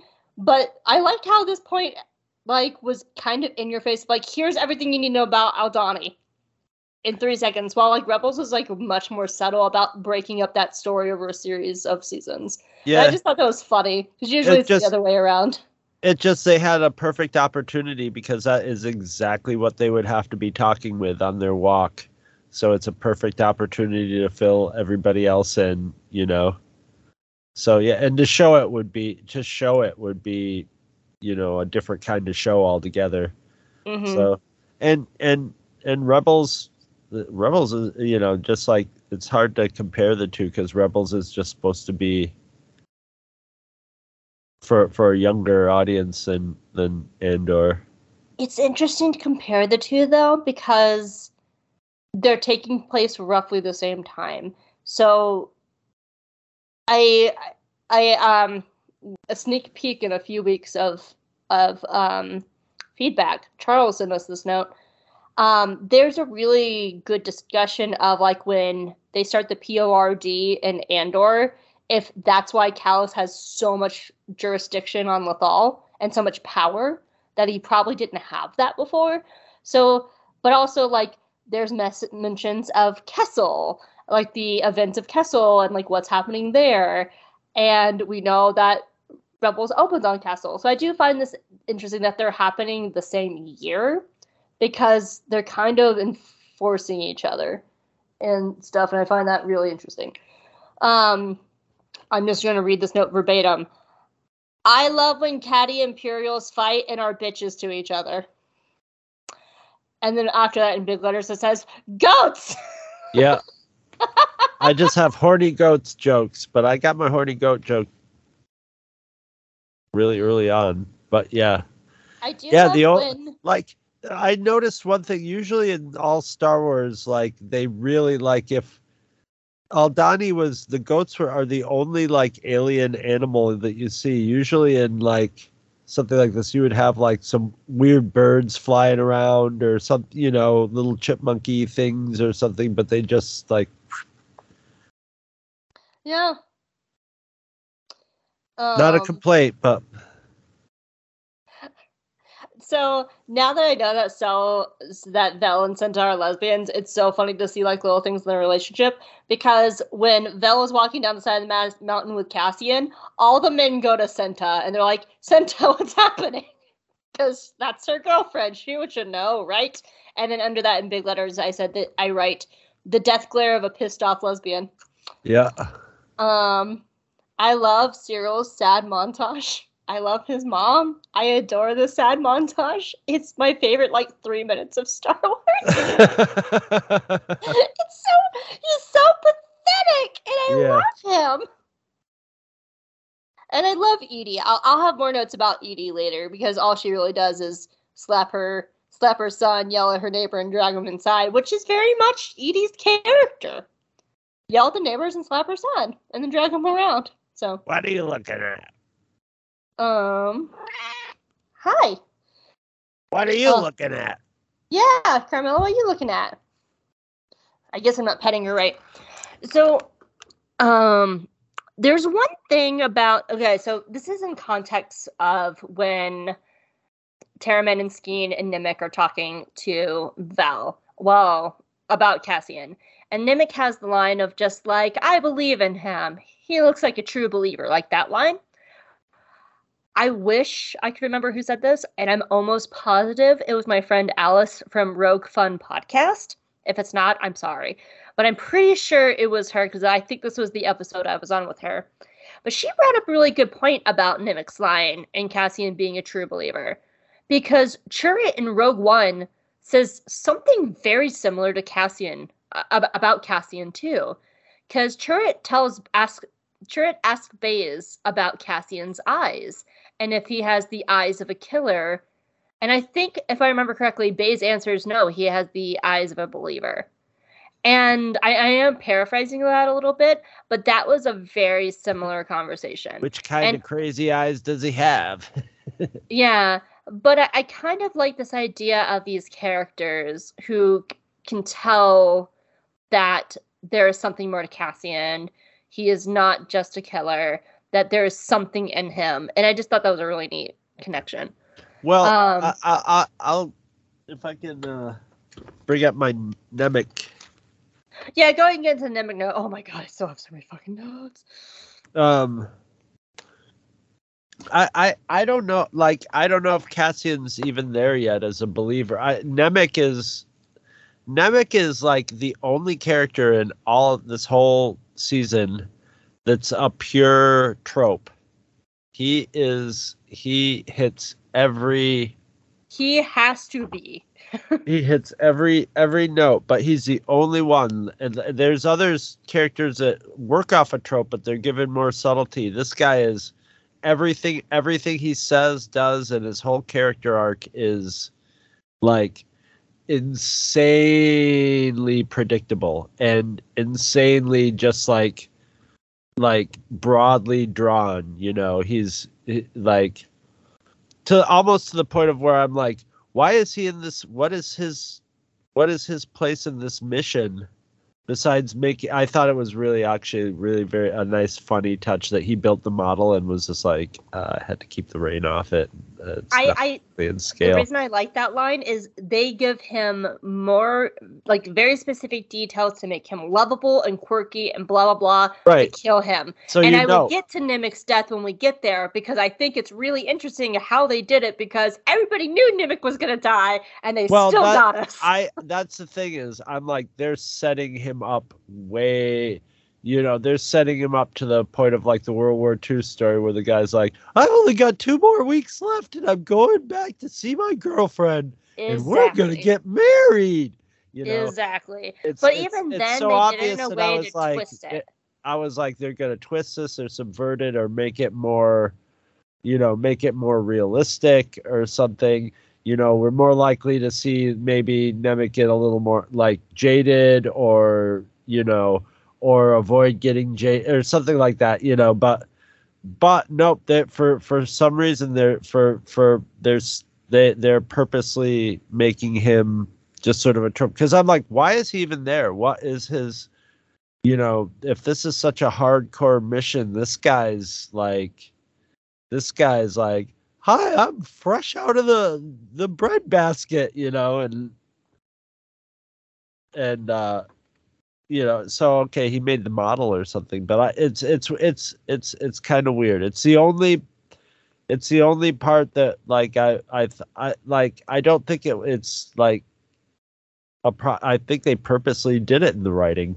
So it's just very interesting to me. He is there to give Cassian a manifesto. Yes. That is his job. And to make all of us cry. Yes. That is the point of Nimic. But that makes him very unusual in this show, which is all about not playing those notes, you know, like that. So it's so that like it gives it a little extra juice by being the sole sort of like, because every team has to have I don't want to say cliche, but no, he's a cliche. Yeah, he has to be the heart cliche of the group.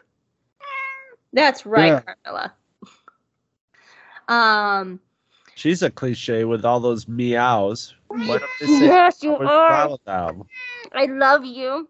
I love you so much, you old lady. My 18-year-old lady who's very grumpy. My next note is, I'll get more into her later, but I have a lot of thoughts on Clea, because I actually think Clea is the one in charge of her and Luthen. I don't think it's Luthen. I think it's Clea. Maybe, yeah. But it's not obvious in this episode. It gets more obvious in later episodes, so I'll just get on to that later. I want to talk about Mon Mothma, because I don't think this is... For me, it's great. I know who Mon Mothma is. I know her history. I know everything about her. Hi, you want to get... She keeps jumping off my lap and getting down because she wants me to sit on my bed. That's the problem. She wants me to sit on the bed with her. She does not want me at my desk, which is why she's being a bitch. I love you, though. My fuzzy bitch. So it works for me because I know Mon's journey. I know Genevieve O'Reilly's journey. I actually love this for Genevieve O'Reilly. Yeah, that she started. She gets to act. Yeah, and it's for some reason, if you don't know, she was in an episode. She was in episode 3, and her scene was cut, and so she's only in deleted scenes. And then she gets to come back and play her role in Star Wars Animation, and then she also plays the role in Rogue One, and she got to do all these things, and it got bigger and bigger and bigger. No, wait, she was in episode 3, wasn't she? I don't think. No, I think she's only in. I think it's only a cutscene in episode 3. I don't think she actually. The person who plays Mon Mothma in Return of the Jedi is not Genevieve. It can't be. No. That character was played in old. Like yeah. It's really it's such an awesome journey that Genevieve got to finally get to play Mon Mothma in all her glory. So all this worked for me. I love her back and forth spy talk with Luthen. I love that moment in the back room, like after they had their little argument. You can see them both put on their character, like they both have lift their chin and set their shoulders and then walk out. Like they both have that moment, and so it's really great. Though I will say Mon is a character that my non-Star Wars stepmom was super confused about, and she was like, "Why? Who is this? And why is she here?" And I was like, I need to tell you how important Mon Mothma is. Well, she'll find out in subsequent episodes too. She'll find out more. And she gets it now, but the way I explained it to her, because I didn't want to give too much away, I was like, all you need to know is Mon Mothma is a senator, and she's a big part of what will become the rebellion. And my stepmom went, okay.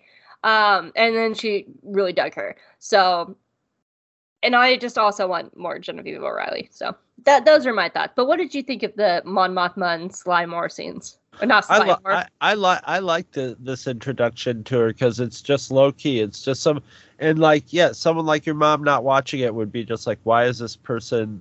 What's going on here? But that's okay. That sort of fits with the show because there's a lot of things where you're like, what's going on here? Okay, and then you start figuring out who the people are. So they just gave her a low key, a low key intro, but it works though. It gives you the whole dynamic of her family. She and her husband are both collaborators, but just for opposite sides. And it gives just a rough idea of her family dynamics, and she's up to something about moving money, and that's it. But it's nice. and you know, got little stuff like her chauffeur may or may not be working for the Empire or something. You can't tell, you know. It's just sort of, you know, whether you know who she is or not, it all sort of works for me. Mm-hmm. So I want to talk about everything though with Perrin, because first of all, I am bummed we did not get Sly Moore on screen. I wanted that dinner party. I wanted to see Sly Moore because Sly Moore would have been a fucking hell of a cameo. B, that's Mon Mothma's worst nightmare because Sly Moore can read thoughts. I wanted Sly Moore in the show. I'm very like, that's the one bad thing about Andor. They teased us with Sly Moore and then they did not give it to us. But to actually talk about Perrin, I love Perrin. He's a fucking piece of shit. Dude, the must I everything adore him. the must everything be boring and sad line right after saying like, well, people are gonna die because of this, and he's just like, come on, lighten up, you know. Is just like so incredibly, that's just such a great line. It's something that would really come out of a character's mouth like that, and just her reaction to it is just like, oh god. Yeah. You know. But the reason I like Perrin, because he's actually a very important character for the kind of like fascism they're exploring, because he is the kind of person who knows that this stuff is bad, but he's not going to do anything because he's comfortable. And that is dangerous.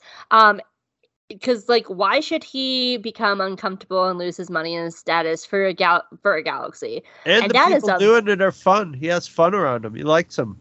They're great people to have for dinner, you know? Yeah. And like, he is a very vital cog in a system like this. And this was actually just sheer dumb luck that I happened to read a little passage from Martin Luther King's Birmingham letters when he was in prison. And he had talked about like one of the most dangerous parts of a government are the moderates. The people who know that things are morally bad, but they don't do anything because they're comfortable. And that is Perrin in a nutshell.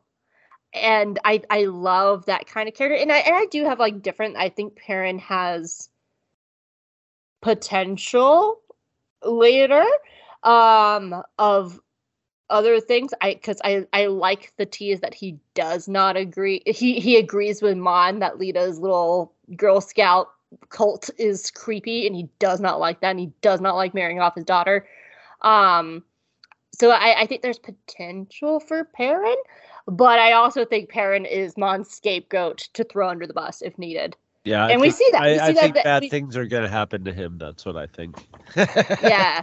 I think there's a reason we don't see Perrin and Lita by the time of Rebels, and Mon Mothma's like, I defect from the Empire. Which is actually a story that I'm really interested in. I'm looking forward to a story where he's like, you know, he gets put in the corner by the Imperials. He's about to throw Mon Mothma under the bus, but he's obviously way dumber than Mon Mothma, and she gets wind of it ahead of him and just is like, you idiot, and then off the cliff he goes. That's what I'm picturing. I think that we know that they had an arranged marriage, but there are little scenes here and there that Mon and Perrin get along. And they're few and far between, but those little scenes are interesting to me because, like, they show glimpses of what a team they could be if Perrin wasn't a piece of shit. Right. And I could see a place in season 2 where Mon is Pen and Perrin fucking mans up and steps in. It's just like, no, I'm here to defend my wife. She wasn't there. Here's my alibi. She was with me and blah, blah, blah. And he realized that's when he like pulls her to the side and like they get in their car and he looks at her and is like, what the fuck are you doing? She's like, I'm running a rebellion. Help. Like, I don't know. I know. There's so many complex Not things Andor. Yeah. And there's so many little things about Perrin where I see seeds of him helping her or seeds of him being shitty or throwing her under the bus. But I think he really loves Lita. And I think Lita is a big piece of this because he really does love his daughter. He cares for her. He's there for her. He supports her. And I will forever defend Lita when we get to her. I think she's a great character, and people shit on her too much because she's her crime is being a teenage girl. And that is not a reason to throw a character under the bus. When her crime is she wants her mother to spend time with her. Yeah. Being young and dumb. That is her crime. And a good part of her problems are her mom and dad's fault. So yeah, her crime is being a teenage girl who wants to hang out with her mom more. Who's neglected. Yep. And so in turn, she rebels just like her mom. So she's actually kind of in a way following her mom, because if her mom doesn't want to follow Chandrila customs, then she's gonna double down on Chandrila customs. I think Lita's a very interesting character, but I do think she's kind of the linchpin in all this, because I think if there's a position in season 2 where Lita's in danger, that's when Perrin goes to Mon and is just like, what are we doing? We need to do something for our daughter. So I do think Perrin could be a very fascinating character to watch. I adore him. I think he's we very well may not see that they may be done with that particular aspect of Mon Mothma too. So I don't know. We're gonna leap ahead in time, and we could get a reference to like the unfortunate incident with Perrin or something. You know what I mean? I think that's my only gripe about season 2 is that there's a time jump, and it's going to be constantly time jumping like over 4 years. Right. I would much rather spend that time like really savoring that, because there's all these little shows and scenes and stuff that I want to know, and I really am not digging the time jump idea. A lot of the trouble that but like they're focusing on their main theme, and like Mon Mothma's soap opera is fucking great, but it might not have anything to, by the stuff that they set up in Mon Mothma's soap opera might just not really be like, they might just be there to flavor it all the better. But like they may all come into fruition and resolve before we even see her again. We might see when we see Mon Mothma and she's changed, and we find out why, all that stuff will make sense. But I don't know if they're going to keep following it, spending time in the one season they have left following it. We'll see. I hope they do. I hope they do, because I love this part. I love everything about Mon Mothma's stuff. Just a quick note, because Mon Mothma brings up the Gormans throughout the series. That's just a really important groundwork to where we get to in Rebels, because the Gorman massacre is what makes her leave the Empire and denounce the Emperor and officially start the rebellion in season 3 of Rebels, I think it is. So that's just what the groundwork is here. So anytime she talks about the Gormans is leading up to her leaving the Empire for good. So it's just an important thing to note, to keep an eye on. And the last 2 things I have. Oh, this is a fucking long episode. I love that Gorn is the one who gets to talk about the eye and tell Cassian about it, because we know about his lover being from Aldhani. I just thought that was a really nice little moment for him. Because like that's something that you don't catch until you watch it the second time through, because we don't find out about his lover, I think, until the 3rd Aldhani episode. I think it's the 3rd. So that's just a nice little touch. And finally, I love how they set up Dedra's story to make us root for her, because it's such a traditional story trope of just like, she's a woman in a man's world and we want her to beat Blevin because Blevin's a piece of shit, and they're like using all these like traditional story tropes to be like, yeah, let's root for her. And there are also times where they slide in these kind of thoughts of like, what if she defects? What if she turns from the Empire like Callus? And like they early in these first few Dedra episodes, there's a lot of moments that maybe go, oh, she might defect. And because like she's being treated so badly by Blevin, and like even though Partagaz gives her a compliment, he's also just like, you need to stay in your lane. And so like there's all these little hints, but then they do the great thing with Dedra, which is they rip the rug out from under the audience, and like when she actually gets in a position of power, she just goes full fucking villain. Yeah, she's just yeah. It's so good because like at this point when watching the show, I'm rooting for Dedra, and then we put her on Ferrix and she's like torturing Bix, and you're just like, Dedra, no. And so like her writing is just so good because they take these like normal story tropes that like we've seen a bajillion times over. They're such common tropes. You know the story, and then they don't do the story. And it's great. It is. It's always a relief for me because I hate it because I'm like, it's almost like going through it, you know, when they set up something and then it acts out exactly like the trope in a poorly written thing. You have to just sit through it because you know where it's going, and you're like, okay, well, we have to wait for the plot to go as they go through this part where nobody trusts Cassian, you know, and they all fight and bicker about it, and you know, and Cassian has a couple of them who are isn't, you know, it's just this whole thing, and you just have to sort of wait it out and watch it go through it to get back to the, you know, the progress of the story. But nope, not this. They utilize actual writing. And like tropes can be done right. Like there's a reason. Well, they're there for a reason. They're there for a reason, and they exist in life. You know, I mean, I've had conversations with people that were a trope. You know, where you're like, oh, I know where this is going. You know, and it does. You know. Yeah. And so, I do think there's also comfort in tropes too. Like sometimes we need stories like Andor where they're like hard hitting. Yeah, and then sometimes it's nice just to have a story that's tropey and comfortable and fun, and you know what's gonna happen. Like this was a reason why I loved My Little Pony: Friendship is Magic as much as I did, because I knew it was my comfort show, because in 22 minutes there'd be a small stakes conflict, but I knew it was going to be okay because it was a comfort show. But then there are other times where I want the tropes to be challenged, like what they do here with Dedra, because that is the show. So, like, tropes do have their place in stories, but, like, where it works in Andor is they're using the tropes like Nimic and Dedra, and then they're going to fucking turn them on their head upside down. except for Nimic. Well, I will get to that because... which they're going to play every note.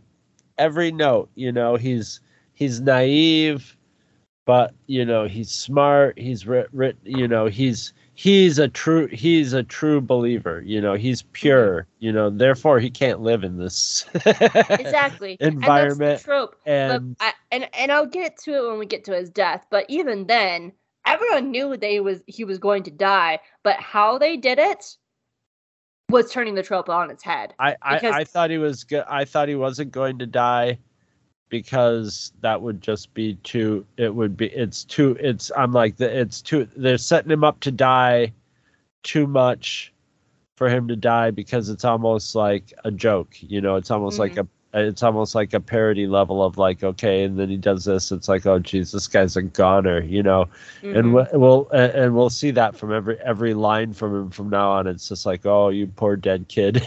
Exactly. You know what? I'll go ahead and say it now, and then we'll deep dive in it when we get to it in 2 episodes.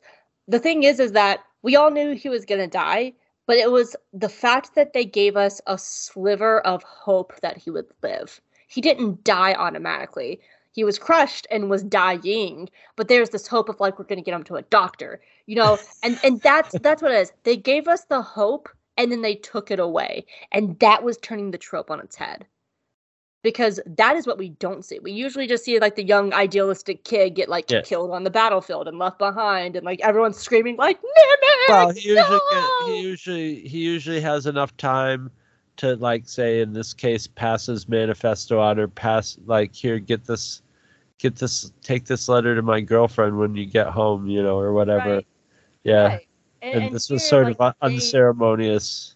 Yeah, and here they gave us the hope and then like ripped it away in the coldest, most medical way possible. Yeah. And that was turning the trope on its head. So that's what I like about the show. But that's all I have. Do you have anything else? I have nothing else. All right, Chris. Score it up for me. I gave it an 8 just to set a low end, sort of like you did for your least favorite episode. And yeah, but all in all, I love this episode. It's incredibly entertaining and good and meaty. Mm-hmm. I'm probably around an 8 to 8.5 as well. I can't remember what I scored. I think it was the first or second episode. One of them. I think it was like an 8.25 or something like that. Then I'm gonna give this that. It's an 8.25. Okay. Because actually no, I'm gonna go ahead and give it an 8 because this is probably my least favorite episode of the entire series. Because it's all really good and it's really well presented and it's beautifully shot and everything's great, but boy, it's dense. And it's almost too dense. Yeah. And it's a lot. It's a shit ton of information. Like there are ISB scenes where I really enjoy them. Yeah, it's a lot of mental work. And that came out wrong. I don't mind mental work in show. But it's almost too much information. And it took me, a deep diving fan, a couple watches to like kind of really grasp the full everything going on. And watching it with a casual fan who doesn't really know much about Star Wars, it allowed me to see the flaws in a way I wasn't expecting, because it's much for me. It's too much for, I think, other people. And it's just on that edge, but it's all really good. But I think after rewatching it 4 times now, I loved it on the second rewatch. The third time was, and the fourth time was just like, it's still going. This is the episode for 2 rewatches, no more. Because on the 4th rewatch, I'm like, I'm only 14 minutes in. Anyway. As always, we would love to hear your feedback on iTunes, Twitter, Two True Freaks Facebook page, and in our Discord page. And this week, we had a little feedback. It was from Twitter. It's for our second episode of Kenobi Part 2. All right. And it comes from Bucho, who says, I, too, appreciated the heckin' heck. Whoa, hey. Watch out with the language there, Tex. I love that me saying heck and heck has passed on to other people. Get heck and heck out of here. I appreciated the heck and heck out of Obi-Wan telling little Leia that her strengths reminded him of Padme. One of the best things the Clone Wars did for me was to breathe so much more meaning into Padme's part of the wider Star Wars story. Oh, it sure did. Thank you. They could have done more, but it did way more than the movies. Yeah, absolutely. Like that's one of my favorite parts of Kenobi. I mean, how many times did I yell "Padme rights" while watching Kenobi? So I definitely really loved that part as well. If you don't have anything else, where can people find you, Chris?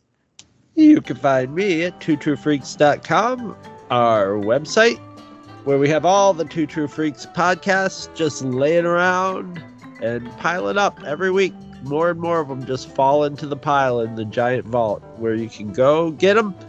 You can also go to, if you're on Facebook, you can go to the Two True Freaks podcast page where we post up all the new episodes as they come up, and the Two True Freaks Cantina where we talk about shit. We talk about the shit.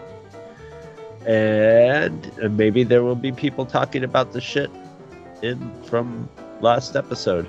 And we are also on Twitter. Which apparently is now Doge, because it's just got that dog thing up in the corner right here. That came up, and it confused me at first, because I was like, why the fuck? Because I thought I clicked on like a weird website. I was like, what the fuck is happening? And then I saw the Doge and I was like, oh fucking god. And it finally went away today, but like it kept distracting me because I thought I was logged in on the wrong account, because it's a similar color to one of my accounts. So I was just like, what am I logged into? Yeah. Well, anyway, if you're there, you can just pop in Two True Freaks and you'll find our Two True Freaks Twitter account, which is run by the intrepid Gene, the podcasting / voice acting / podcast listening / dog and child raising machine. Bark, bark, bark, bark, bark, Gene. You kept going. I wanted to go with the theme of the show and give you too much to process. All right, but that's where they can find me. Where can they find you? Where the hell can they find you? Where the heck can they find you, Hope? Oh, you can find me the heck everywhere. You can find me at Jaig and Jedi on Twitter as long as it's functioning, and also at Hope Molinax. I am a writer for. Have you ever tried Heckity Heck? Heckity Heck? What the heckity heck? No, the reason I say heck is something I actually got from Game Grumps, because it's something that Aaron's wife Susie says when she's rarely on episodes anymore because they don't do Steam Train anymore. But when Susie is on there, like she will say like, "What the heck?" And it's something that I picked up from Game Grumps because I just thought it was really cute. So that's the origin of heck. But yeah, I write for The Geeky Waffle, I write for Wealth of Geeks, I write for Dork Side of the Force, you can find all my shit there. And I'm also part of For Light and Dice, which is a tabletop role-playing podcast. I have converted other people like Gene. Watching Gene and Charles conspire just gives me happiness. I saw that, yep. But it is a cool podcast that I do with a bunch of really awesome people, and it's a Star Wars tabletop roleplay game, and we really do roll dice, and we go on adventures, and we're having a really good time over there. So, yeah, that's some of the places you can find me. Boy, my brain just decided, like, in the last 5 minutes just to go, oh, just, like, shut down slowly. Because of you, it's your fault, cat. Keeping me up at night. Well, come back next week. Actually, you want to know a cool thing I found out about next week's episode? Yes. So, next week's episode is called The Axe Forgets. And I was doing a article for Wealth of Geeks about, like, best Andor quotes. And I found out that the quote, "The axe forgets, but the tree remembers," is actually a real-world quote from I think it was a Zimbabwe myth. Huh. And I thought it was really fascinating. I'm going to double check that because I don't have it in front of me. I know it's from Africa. I think it was from Zimbabwe. But it is a real world line from like a parable in their culture. So I just thought that was really cool. So I'll definitely put that in next week's notes if I remember. If not, hey, you heard it here. Heard it here first. There you go. So yeah, come back next week and we shall talk about The Axe Forgets. Yes. Bye, everybody. Bye. Visit our website at twotruefreaks.com. Two True Freaks is always spelled TWOTRUEFREAKS. You can email Two True Freaks directly at twotruefreaks@gmail.com. Two True Freaks and all of its excellent affiliates are available on iTunes, and you can choose to subscribe to either the entire network if you wish, or pick whichever individual shows you want to follow. We have so many shows to choose from, there's just bound to be one that appeals to your particular fandom. Just search Two True Freaks with an exclamation mark at the end, space, and the number 2. You can find Two True Freaks on Facebook. Just search for Two True Freaks. If you ever leave your house and you actually have friends, why don't you tell them about Two True Freaks? If you've enjoyed our show, please won't you take a moment to rate us on iTunes? That helps others find the show too.